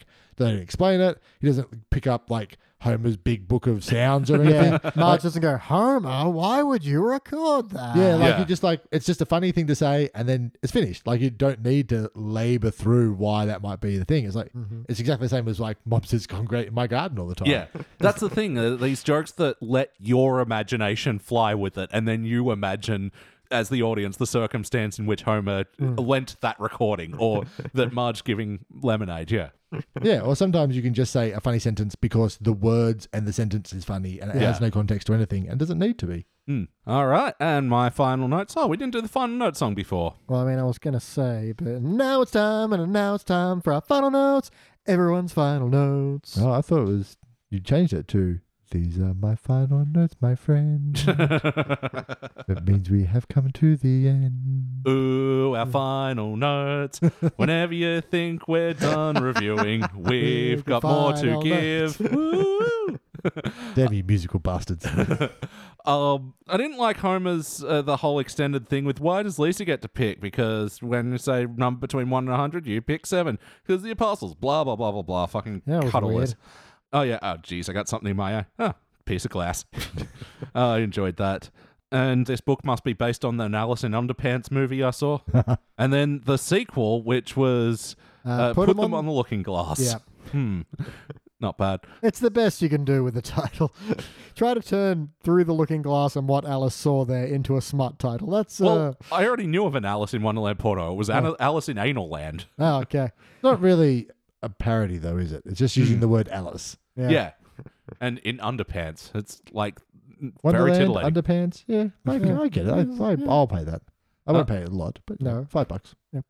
Enough Oh, for you a break rattle. a 5.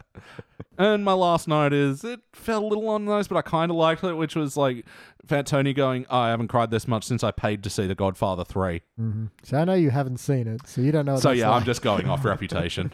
I've just discovered a new podcast you guys can do. Elliot watches The Godfather backwards. He's already seen the first two. It's the Podfather. and I've seen 2 a lot. Oh, okay. I reckon I've seen 1 twice and 2 maybe 10 or so times. Wow. That's Yeah, a lot. That's a lot. For a long movie, that's a lot. No, I really feel like The Godfather Part 1 is the pilot episode to The Godfather Part 2. Wait, 2 is when they're just in the house in the woods, isn't it? No, it's got like Or a is that whole 3? trial thing and...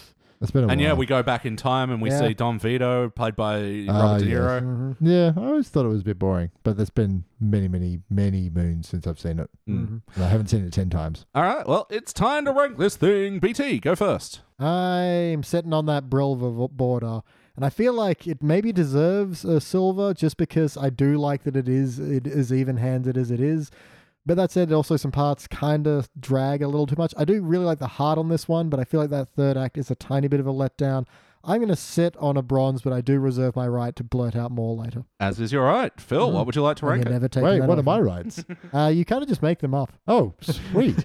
Well, I reserve the pizza right to eat the leftover pizza after this. But I think I'm going to give it a solid silver. It was pretty good. There was a little room for improvement, but not overly. And there wasn't anything wrong with the body of it. Like Yeah. it was a good, solid premise that was done pretty well, and really the nitpicking is kind of, 2 or 3 minutes out of the whole episode, which I feel like is a pretty good run. Mm-hmm. Yeah, like it wasn't a huge laugh out loud moment for me, but yeah, a really compelling story with some minor tweaks could have made it an excellent episode. But yeah, because of that, it does sit comfortably at a silver for me. Like I sort of felt that coming in, and yeah, not much is done to dissuade me from that. Yeah, we win. Have we done much to dissuade you? I'm debating. It's.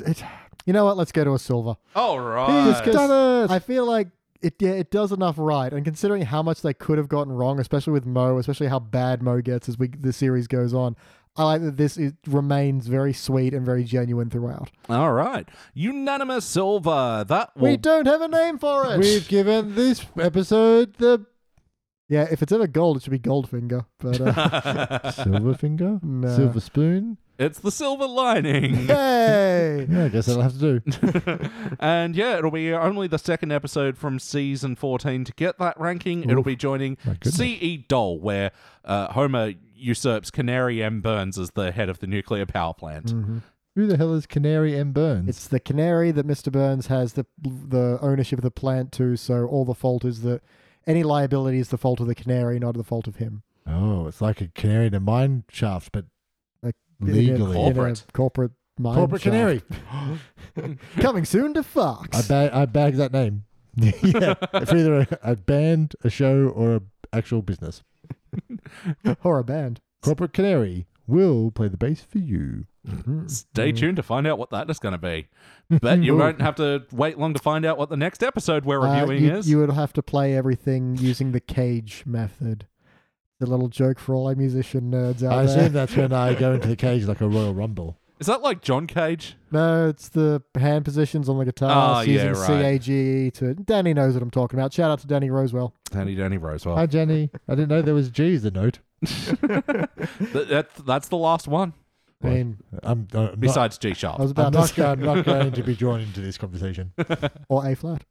Or G sharp and a Goodbye, half see you for all later, our bye, goodbye, microtonal see you fans later, out there. okay, Yep. bye, see New you King later, Giz and Liz Wiz album out D now. double sharp. Anyway, all right, now it's time to go to the classic era where we're continuing our look into the second tier characters by watching an episode called The Otto Show. Who do we think we're going to focus on this one? Oh, wait, I'm back. I think it's Otto Bins. Meryl Streep. Both great answers. We'll find out who's right after this.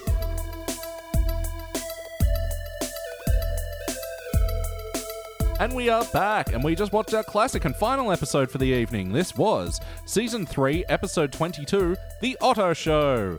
First released on April 23rd of 1992, so my 6th birthday. Directed by Wes Archer, written by Jeff Martin. In this episode, it's a Spinal Tap concert, then it's an episode about Otto. Hey guys, what'd you think? Pretty damn good. I feel refreshed. Yeah. No, it's Like just... a nice hot bath of comedy. Oh, just even seeing the old style, like, I mean, Mo Baby Blues was definitely improvement, but there's just something about the grittiness of the old animation, which, yeah, is very hot bathy. The, yes, exactly. Hot bathy. Very, And dipped in some warm nostalgia. yeah, just a little bit of like a home crafted pie. Yeah. Trying to get away from the bath Just a image. lovely tap to the spine with pie. So anyway, standing out, better or worse, may as well say what stood out to me. Yeah, Spinal Tap's inclusion into Oh, this man. show. It was like Spinal Tap 2.0 or something. I know. There's so many good jokes. I assume the writers may have written their own parts for this, or some of the Simpsons writers were on This Is Spinal Tap. I don't know, but there's so much Spinal Tap comedy in it. Whoever Yeah. was writing for it knew what they were doing, is my point. Yeah, I can't be certain, but I'm pretty sure, there was a degree of improv coming from the guest stars of this episode. They're not counting Harry Shearer as a guest star, unfortunately, because he is part of the Simpsons core cast Yeah. as Derek Smalls, but yeah, featuring Christopher Guest as Nigel Tufnell and Michael McKean as David St. Hubbins. Yeah. I actually forgot halfway through this first section that Spinal Tap wasn't actually a band. Yeah. And I realized I confused them with The Who, I Yeah. think. And then we're like, halfway through, I'm like, wait a second. So I'm guessing you both have seen the Spinal Tap movie? This Oh, is yeah. Spinal Tap? I haven't. I torrented it once, but then it turned out to be not what I thought it was. Oh. Oh. So you still So haven't seen just it? No, I the haven't spinal seen Oh my surgery. Oh, wow. God, I just assumed everyone had seen it. It's one of those DVDs I do recommend getting because the Yeah. DVD itself is full of jokes. Like it starts with, it's a black screen, like, oh, black, yeah, it's really black. It's like space without stars. Oh, that's beautiful. And then like this logo comes across, but then it goes too far, like, well, no, it's too far away. So that and the Zoolander DVD are the ones that, it's one of those things I will miss about DVDs. Yeah, back in the day when they put in effort in interactive menus. Yeah, that that was a long time ago. And now, nothing. Yeah. Oh, well, I mean, that's interesting. How did this play for you then, as someone who wasn't really aware? I mean, I know what Spinal Tap is. Yeah. It just didn't twig with me immediately. I think I just bought into the whole, it's a rock band. The kids going to go see their first kind of like rock concert. I think it was when the fan was blowing and showing too much of his bald hair. And I was like, oh, wait a second. Yeah. But when they were doing all the stuff for the radio station, like, maybe you could do some promos for us. It's like what? Nobody rocks like Bill and Marty. They're like, we're not sure about that. Maybe someone rocks just as hard as you, or better. We don't want to look stupid. I was like, that's quite funny. Yeah. Well, how about Rock-a-Doodle-Doo? You're listening to Bill and Marty. Yeah, okay. We'll do that one. So, yeah, I think, Beach, you put it really well before that this is essentially Spinal Tap 2.0 because... Yeah, we're getting this sort of like extra bonus scene that wasn't in the movie. Yeah, that is still very much of the movie. It's very ambitious, I gotta say, for The Simpsons to, spend a third of this episode essentially, doing a tribute to Spinal Tap.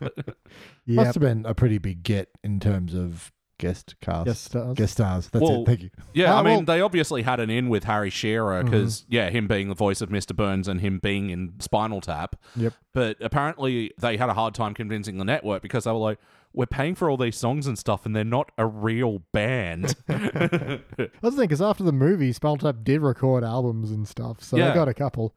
Majesty of Rock is still one of my favorites, especially for the video clip. Oh, it's wonderful. And that's a really good thing about Spinal Tap as a project is that, like, the individual songs and whatever, they're not filled with jokes or anything. No. The thing is mostly about the image and, like, the jokes are within the movie and... and the kind of goofiness of it all and of that, arena rock. Yeah. I think as an Iron Maiden fan, you'd really enjoy it, Phil. I'd probably have to watch it sometime. It's just, I don't know, one of those things I just never got around to. It's such a relic of comedic films as well, and like, because it's a lot of like prominent roles for, and you'll see like a lot of people's early roles, like fucking Fran Drescher's got a big starring role in it, and like this is way before The Nanny. Weird. This is, I think, one of the first films that Rob Reiner directed. Mm-hmm. Yeah, really? Yeah. Right. It's when he invented the mockumentary. Yeah. So have you guys seen like any of the other like Christopher Guest movies like Best in Show or Mascots, which was on Netflix as well? Mascots, no, but Best in Show I have. I haven't seen Mascots. I'm definitely very familiar with Best in Show. Yeah. However.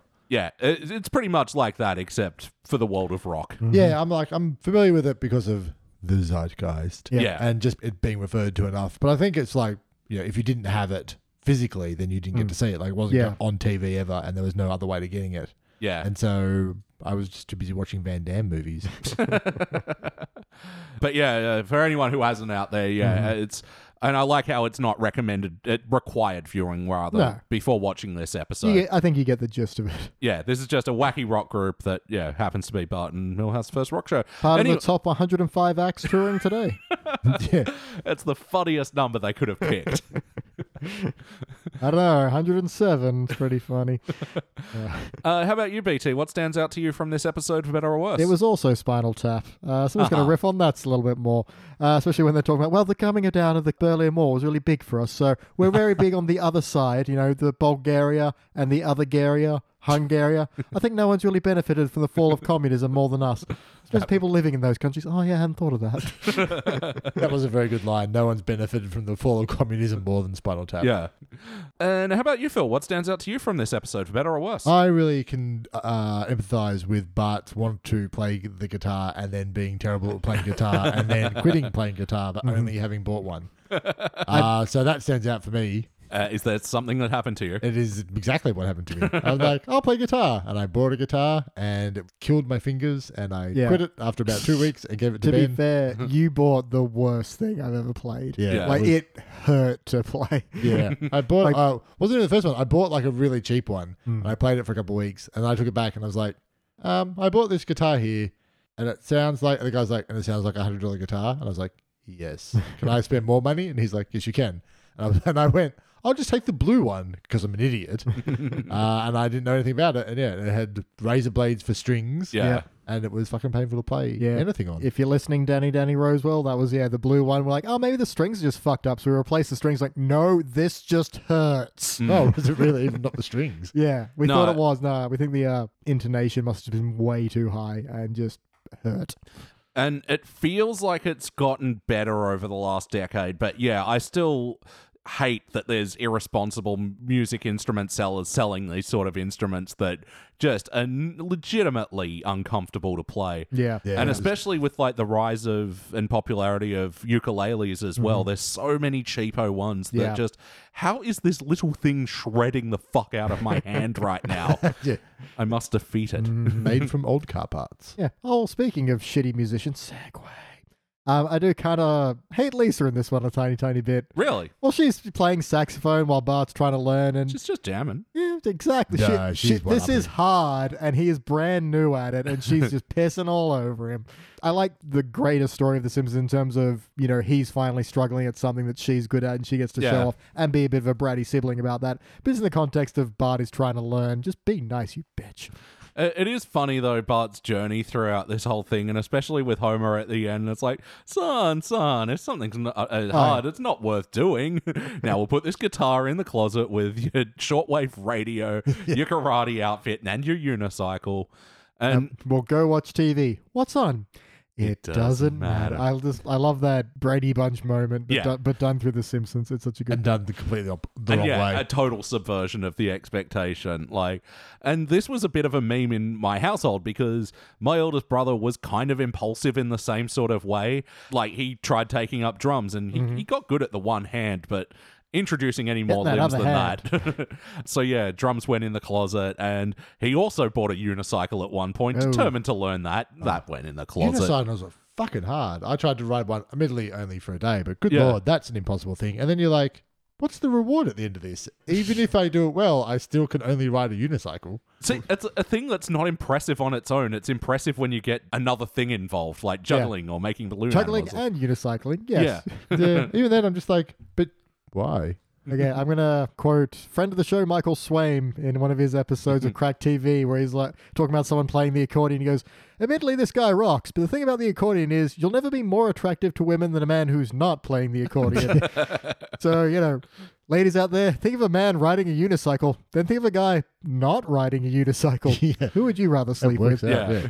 There's like guys who go down to the beach and set up like slack lines so they can balance slack line, and you're like, wow, you're really good at that.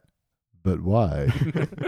Oh, that's right. Bri bought a lathe at one point as well. A lathe? Oh, see. Yeah. Because I know where he's thinking. He's like, I'll just buy the machine that does all the work for you, and I'll stand here and do the cutting. I'm exactly on page with that. Yeah. I'm surprised I don't have a lathe. So anytime Bri would come home with any of these like impulsive things, we'd go, oh yeah, that's going in the closet with the drums and your shortwave radio. And anyway. Every time he's like, no, this is who I am now. Yeah, this is me now. I'm an ultimate Frisbee guy. But just on Bart's guitar as well, and it's a clever detail of the show, even though it's an extremely uncommon feature for a guitar to have an amp in built into it. Yeah. But I think the show needed to do that for the... So he could carry it around, and Otto could pick it up, and he could play things, and Nelson could say it was Polly Wolly crappy. Yep. Although, true to continuity, it's got lefty flip. And Bart is left-handed. But then... the virtuoso that Otto is, he flips it to right hand and is able to play it, so that would be the strings flipped for him. Yeah. So, he's just versatile. Yeah, Otto is genuinely a virtuoso guitarist. I don't know. Versatile virtuoso. He's like the Aboriginal guy, Gurmal, who learned to play the guitar by teaching himself on a right-handed guitar by playing it left-handed. Oh, right. Very obviously the hard way of getting there. Oh, he was also blind, so... Yes, He was stacking things. Probably didn't really matter to him, did it? Like, you're playing upside down. You were playing an umbrella this whole time. Why didn't somebody tell me? Yeah, we thought it was funny. That's not funny. Also, you invented the blues. Oh, okay. But actually, a friend of the show and DJ Y, he does the same thing as well. He's left-handed, but plays a right-handed guitar flipped upside down. Like, yeah. I mean, a lot more options. So. When you say that like that, it sounds mental. Yeah. So how about the wackiness? Was this a particularly wacky episode of The Simpsons? I don't think I have any notes of whack. Oh, I mean, the whole first seg is wacky. It's wacky, but it's not impossible wacky, you know. Well, I mean, the size of that lady and the size of the guy that she was standing on top of. I mean, surely you've been to rock concerts and seen that. I have, but that guy, he's got some very future back problems. It does remind me, like, because, I go to a lot of rock concerts and have since I was 12. And, like, I mean, I was a pretty big kid. And one time I helped this dude crowd surf. I think it was at a Pennywise show. And anyway, he, gets thrown out the front, comes around the back, comes in the mosh pit. Thanks, man. It's like, yeah, it's cool. You want me to give you a lift now? And I'm like, I don't think that's good for anybody. And he goes, no. He like grabs my foot and like attempts to chuck me in the air. I do like this little weird 180 and just fucking eat shit and land on the ground. It's like, told you. Yeah. Rock and roll. Thanks a lot, dickhead. But I do like someone has clearly not brought a big enough oxygen pump for the size of this inflatable. We salute you, half-inflated Dark Lord. But trust me, if it was filled up with air, it'd be very evil and very impressive. I do like that the drummer is still giving his best and just using his hands in his head. Yeah. And so there's little classic Spinal Tappy moments as well of like, Derek not quite standing in the spotlight, right, as the song's doing the intro. And speaking of spotlight, can we turn the house lights up, please? This is the time for us to tell them that the audience is the sixth member of the bleeding group. Also, is it a Spinal Tap gag to have the name of the town written on the back of the guitar? Only in this bit, but it's such a good bit. Because that's also what happens when Aerosmith plays Springfield.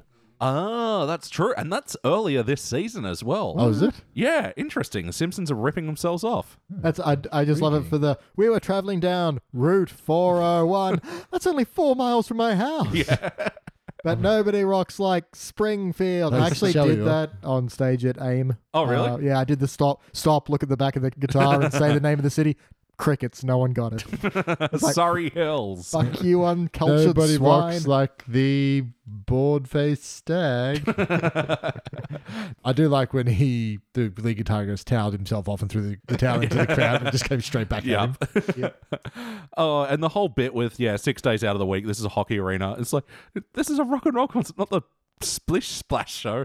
That's why I gotta think that some of this dialogue is improvised. That's just so shitty. You wouldn't write that. Yeah, but kind of wonderfully shitty. But also, like, you wouldn't, if you were like improvising it, like, you do more than just one take. Yeah. Just one Splish Splash show. Well, another reason why, get the DVD of Spinal Tap. Like, the deleted scenes are its own movie. Like, and it's a surprisingly short film. It's only like 70 or 80 minutes itself.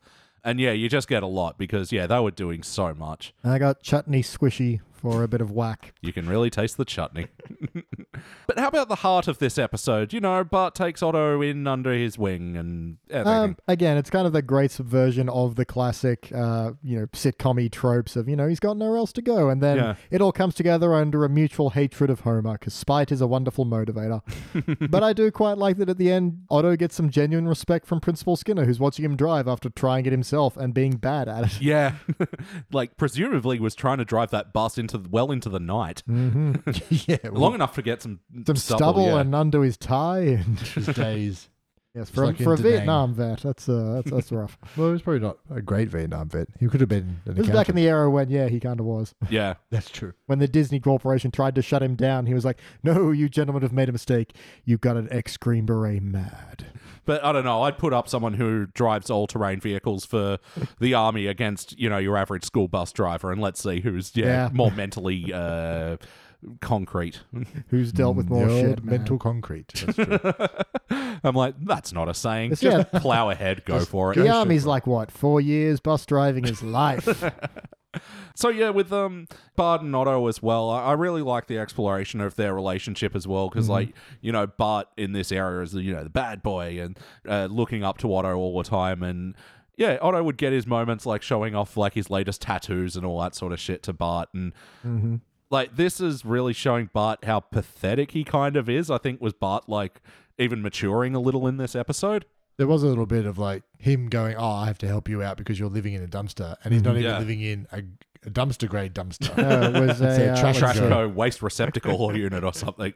Which is pretty good. I did think it was good to see Bart being compassionate and not a shithead for a whole episode. And I think the relationship between him and Otto felt quite genuine. Like he just wanted to help because he thought he was the coolest adult. Yeah. I do like, no one's ever called me that up before. although I've been tried as one. Yeah, this episode is full of good little passing lines like that. But yeah, I also like that Bart wasn't guilted into taking Otto in. It wasn't he accidentally got Otto fired. He was just like, I need to help you out. Yeah. So, Yeah, that's a good point, actually. Yeah, which is why this is like it is kind of a weird part of this episode that it's such a fuck you first act, but it is. But it's so much fun. I know it gets Bart the guitar at least, so it ties in somewhat.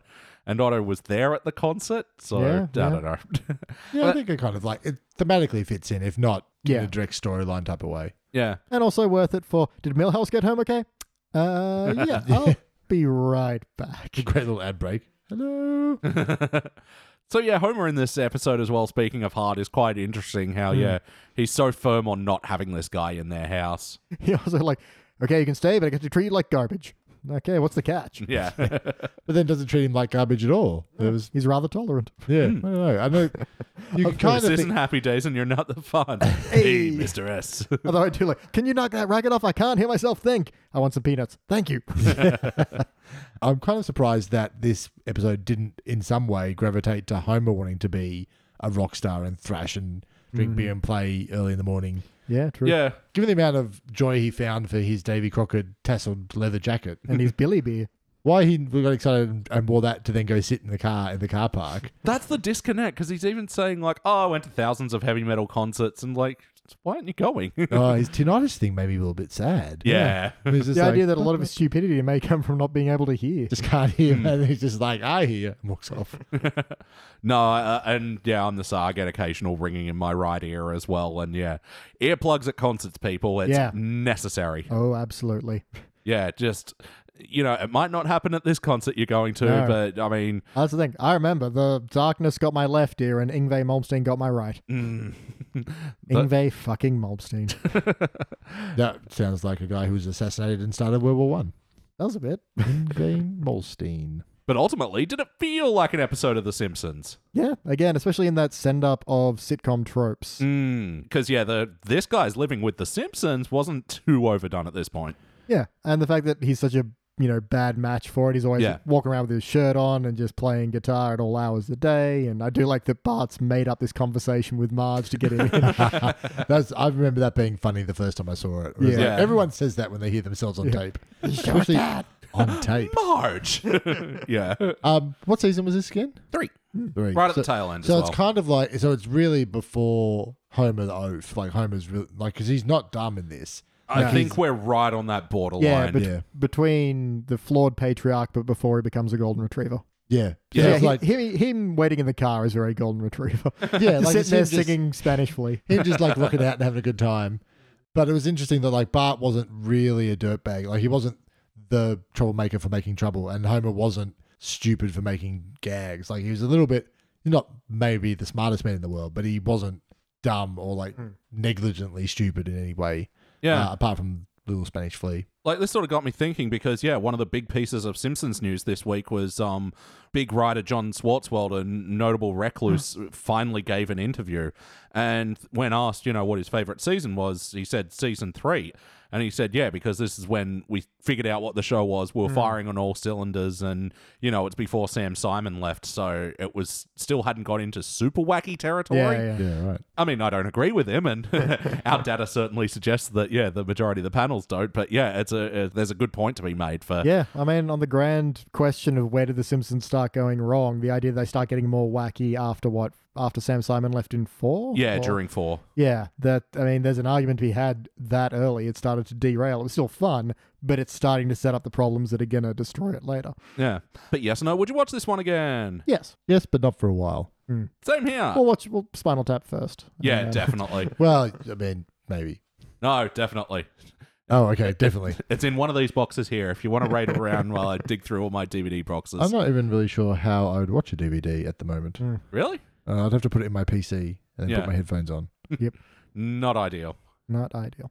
My big news in media consumption recently is I bought a optic to AV converter box, and now I can plug my 1985 amp into my plasma TV and run my giant speakers. Nice. Nice. Vintage speakers through a vintage amp running stuff off my plasma TV. No, off my OLED OEL, or whatever it is. Still a wonderfully mismatch in technology. That Yeah, but it's fuck. It can get loud. Tube amp with a flat screen. Almost a tube amp, but I can't afford it. And episodes we want to watch again on our nice TV with Tube Amp, we like to think about what playlist we'd put them in. So what are episodes that pair well with this one? I got 2. People writing their name on their underwear, like Grandpa Simpson. And, Well, until you can get a bus license in your own underwear. and the classic Simpsons pan through the floor Yeah. joke. Which, I haven't seen that for a long time. It's full of treasure this time. Yeah. Pirate booty as well. And I guess instruments or music or Kent Brockman banning all music on TV. Well, yeah, Bart learning many instruments, like he becomes a drummer at some point. and Definitely, Others. Bart starts a thing and then quits it. Yep. When he's not immediately great at it. Well, yeah, I mean, them referencing the karate suit is an episode as well. Where Yeah, absolutely. the Touch of Death one. I was Yeah. trying to have a quick think if he ever tried to ride a unicycle, but I'm not sure. All right. What would you change, BT? More Spinal Tap? No, that's An entire episode of Spinal Tap. Again, I don't really have any complaints about this one. It does, I wouldn't say lag. It gets a little less jokey in the middle, but that's kind of the era where they would front load with jokes, you'd get invested, and then the plot kicks in, which is what it's doing, and I think it's doing quite well. I just really like how it undermines the whole sitcom tropes of bringing a stranger in and promoting their self-esteem till they can get back on their feet. Whereas here it's done out of spite for Homer. I guess Yeah, he never overcomes his problems and gets good at a thing. maybe have Homer be a bit more of a dick to Otto, because we kind of don't see it, surprisingly. For Otto to be that mad at him, it's like, but why? He asked you not to play guitar when he was trying to sleep. That's very reasonable.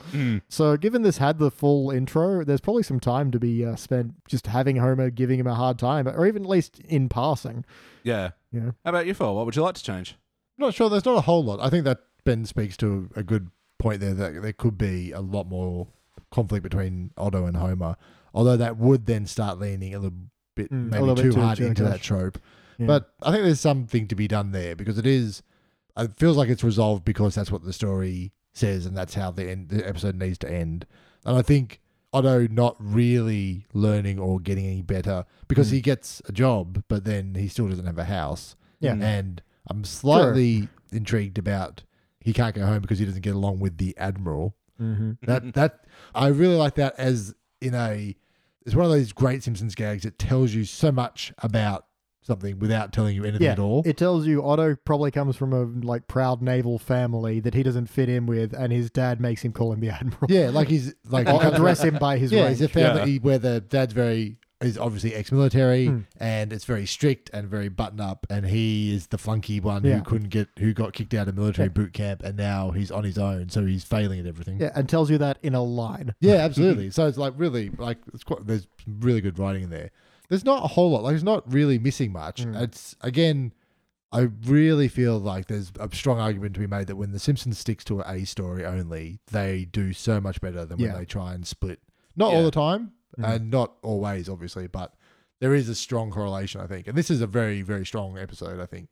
Yeah. When there's just a single path as well, because, that allows for having these sort of fuck you intros that have little to do with the rest of the story. But I think this one does work in setting up the aesthetic.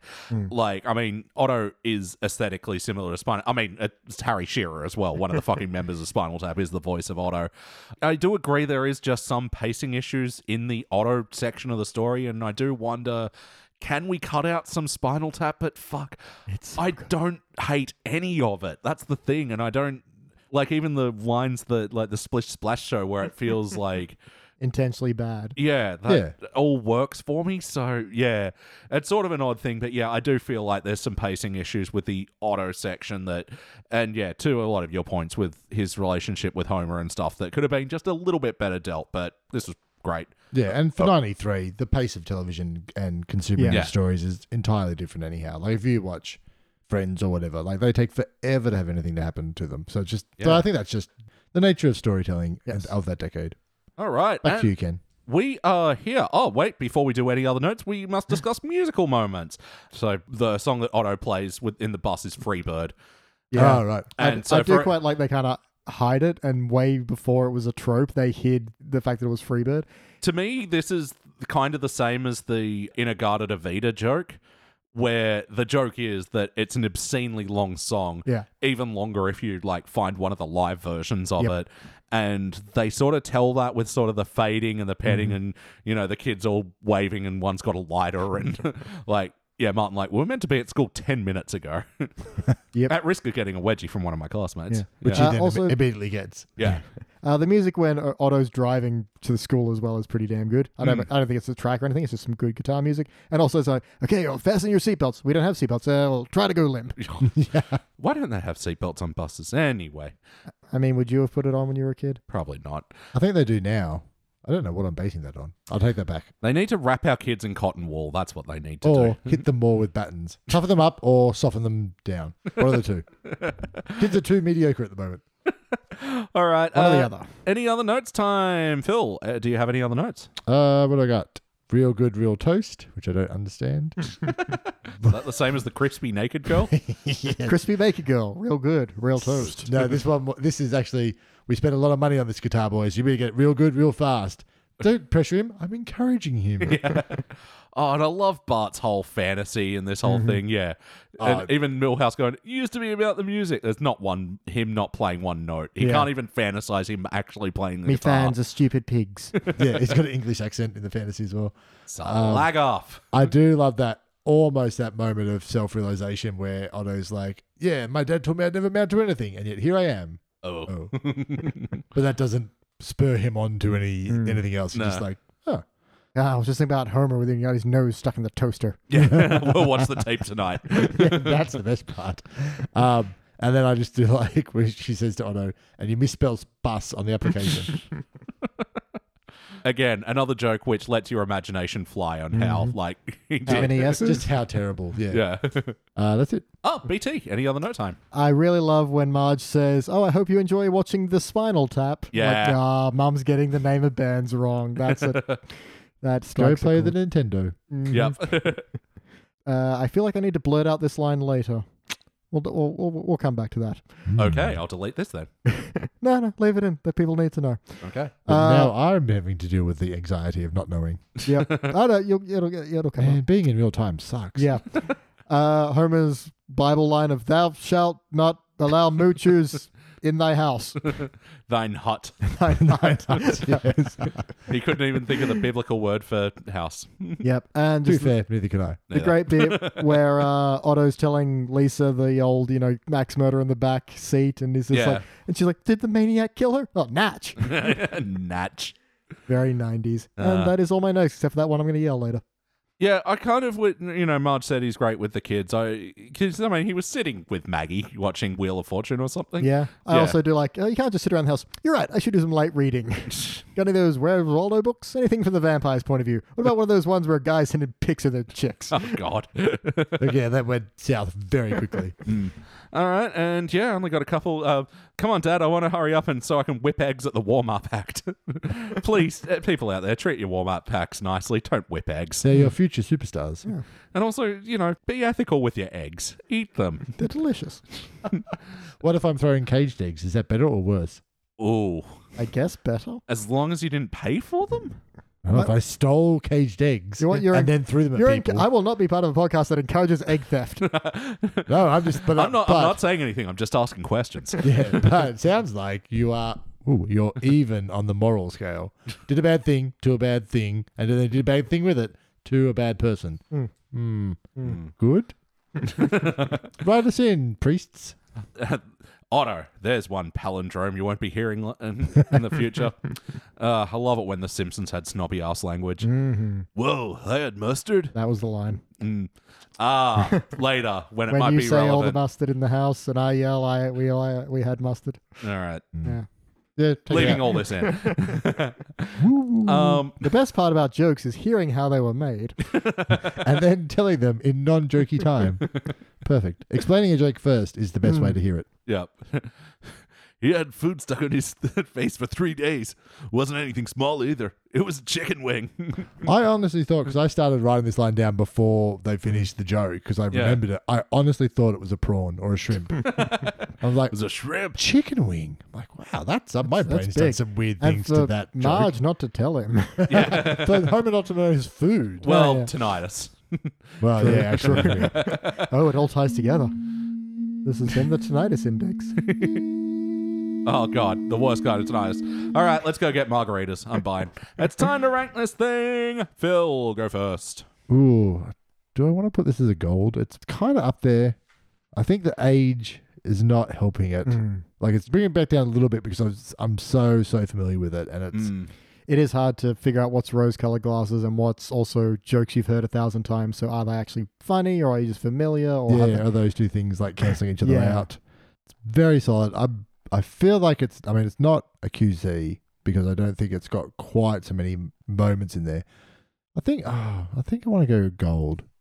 I feel like there's really not much you could do to it to make it better, and there's probably a lot more you could do to make it a lot worse. Yeah. So I think, I'm going to give it a gold. Yeah, I'm going gold as well, and I'm kind of surprised because I think this episode does have a few problems which I'd normally severely ding it for, but it is such a fun time. And I'm kind of glad hearing that the Spinal Tap bits do play despite not being familiar with the movie because, that's how I felt. Because I didn't see Spinal Tap until I was, well into my teenage years, and I always thought they were always thought they were a made-up band, but for The Simpsons. Yeah. And... Yeah, well, that's what that's what I thought today. I thought it was just even though I knew all the things, yeah, they didn't connect to my brain until 5 minutes in, and I just had thought, oh, it's The Who, but they obviously can't afford to call them The Who, so they've called them this. And then part of my brain's like going, no, Spinal Tap's a thing. And I was like, oh, of course, it's that band Spinal Tap. And then about 45 seconds later, the other part of my brain opened the door and was like, hey, idiot. And I was like, oh, that's what's happening. Yeah, so I think, in spite of its flaws, I am going gold because, it's such a fun time and it's fed so much of the vernacular. BT. Yeah, it is that question of do you judge it by today's standards or of its own merits, especially accounting for the time. I am kind of on that Gilver border, but I'm going to follow my heart guts, which say gold. I did have a really great time with this. I love all the Spinal Tap stuff up front. I like how the story plays out, how it really undermines sitcom tropes, and that carries over even now. Yeah, especially totally. With the music sting on that whole, son, you weren't good at something immediately, so you give it up. That's fine. Let's go watch TV.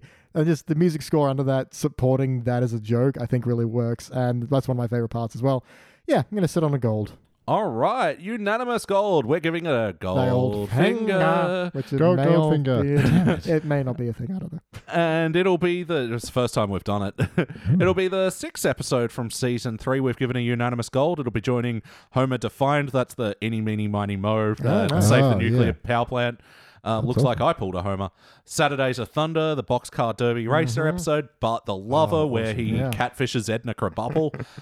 Separate vocations. Oh, we reviewed that with you, Phil. That's where Bart and Lisa sort of swap roles, and Bart becomes the hall monitor. Lisa becomes a rebel. Yeah, right. Oh, wow, that's some pretty, all right. Yeah. I think why I reckon that. John Schwartzwelder fellow who said this was the best season. I can see what he's talking about. Also, it must suck to be like, this is your creation that's 31 years old. When was the best year? 3. You're like, oh. And also Bart's friend falls in love, got a unanimous gold, aka Millhouse. A lot of No, gold. that friend. Yeah, right. Well, that's quite a lot. And it does seem like, I think it's definitely bottomish of that list. But Yeah. I think it's still Still gets there, I think. not egregiously incorrect. All right, well, that about does the Simpsons Index for this evening. Phil, thanks for joining us tonight. No, pleasure to be in the new SideQuest studios and pleasure to be back on the air. It's been too long. Yeah, you're actually the first guested appearance in the new SideQuest studios. Yes, name it after me. The Philarian tube. Yeah, we're not calling it that. The Yeah. Phil Dexter. It'd be like Silquest, but I'm not that much of a philanthropist. Don't fill up my shoes and tell me it's raining. Wait, what am I saying? Not sure. Do you have anything you'd like to plug at the moment?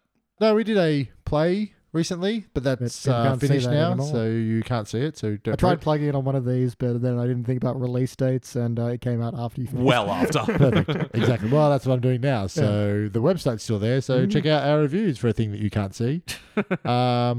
No, not really. I'm just flat out busy doing a bunch of other stuff, but nothing's up and coming as yet. More plays. Are we going to get a Vincent Ergo too? God, no.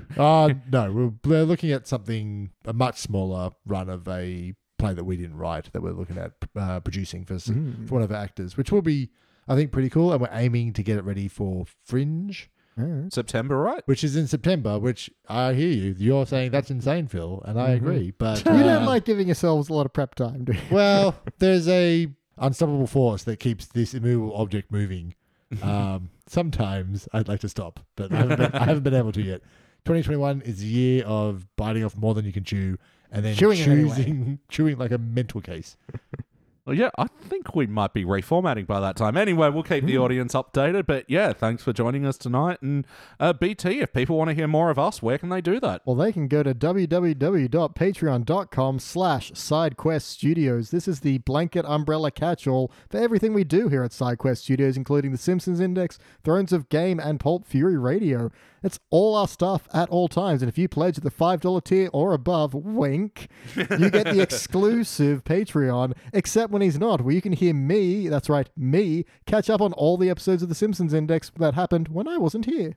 Yeah, that's right. And we just did our review of Caper Chase before this episode came out. I have watched and reviewed 4 episodes of The Simpsons today. Not at all insane. You've been very productive. Indeed. All right. Well, yeah, that about does it. Once again, thank you for joining us, Phil. A pleasure as always. And BT, thank you as always. Ahoy. And I've been your host, Elliot J. O'Neill. Whoa. I had mustard in this house. Thank you for listening to the Simpsons Index podcast, which is also an online spreadsheet available at thesimpsonsindex.com. You can chat to us online at facebook.com/thesimpsonsindex or at Simpsons Index on Twitter and Instagram. And now please stay tuned for the bonus scenes! I mean, a bunch of other companies do jack off their system. I don't know to what extent that makes a difference in terms of reception. Jack off. Yeah, I know. Yeah, I was hoping I could get enough words between what I said and what I meant. I could hear you finally because you were like distracting yourself. Yep. Yeah, because there's some common towers, but then, Telstra, Optus, and Vodafone are the only ones that have their own. Every other phone company is leeching off them in some way. Yeah, I should have said leeching. yeah, rather than jacking off. Yeah. Just sucking them. Rather than just putting their fingers in their buttholes. Yep. And I ditched Vodafone when I found out they were dropping my texts. Oh, really? Wow. Yeah. Because occasionally I'd send one, I wouldn't hear back. Like, oh, that's a little odd. And then I can't remember what tipped me off, but something was like, I was flirting with a girl and just never heard back. And I'm like, now, and then I just never found out if she got them or not. Like, well, thanks for fucking that one up, Vodafone. I'm getting off of this freaking network as soon as possible. Getting off. Nah. Excellent bonus scenes content. You bonered yourself. That's the last time they laugh at Joker's boner. You haven't seen that, it's good. No. Oh, let me see if I can find it real quick. What is it? It's just back when boner meant joke. Really? And so there's like a Batman comic where they're like, laugh at my boner, will you? When did boner mean joke? Like in the 50s or something? I'm not sure. It also used to be a name. Did it? Yeah. Like John T. Boner Actually, I or don't think like I've seen Boner that. No, Smith? Boner first name. Boner the first name. Yeah. That doesn't. Both the speech bubble and the newspaper. The love of my boner will they? I'll show them how many boners the Joker can make. Chortle at Joker's boner. I don't know what's happening now. There's another good one, which is like, it's Iron Man talking to like Captain America. It says, looks like you need some solid dick from Iron Man, which used to mean straight talk. How did these things happen? Language How did we go is, from straight talk to dick? Surely it was dick first. again, it might be the internet. I don't know how 100% real these are, but I've seen they're that pretty one funny. where Batman's punching a dude in the butthole. What's in that? That's just like the way that it's like not greatly drawn, and the guy's Yeah. like, I think he's supposed to have punched him, and the guy's fallen. But the way it's drawn is like there's a guy punching in the butt. face down on the ground with his butt hanging out. And there's a giant punch hole in his butthole with like kaplam. Anyway, But man. Do you want to go to the festival, Theo? I came to this country for the Burning Man. Before I die, I want to see a naked, crunchy chick riding a bicycle.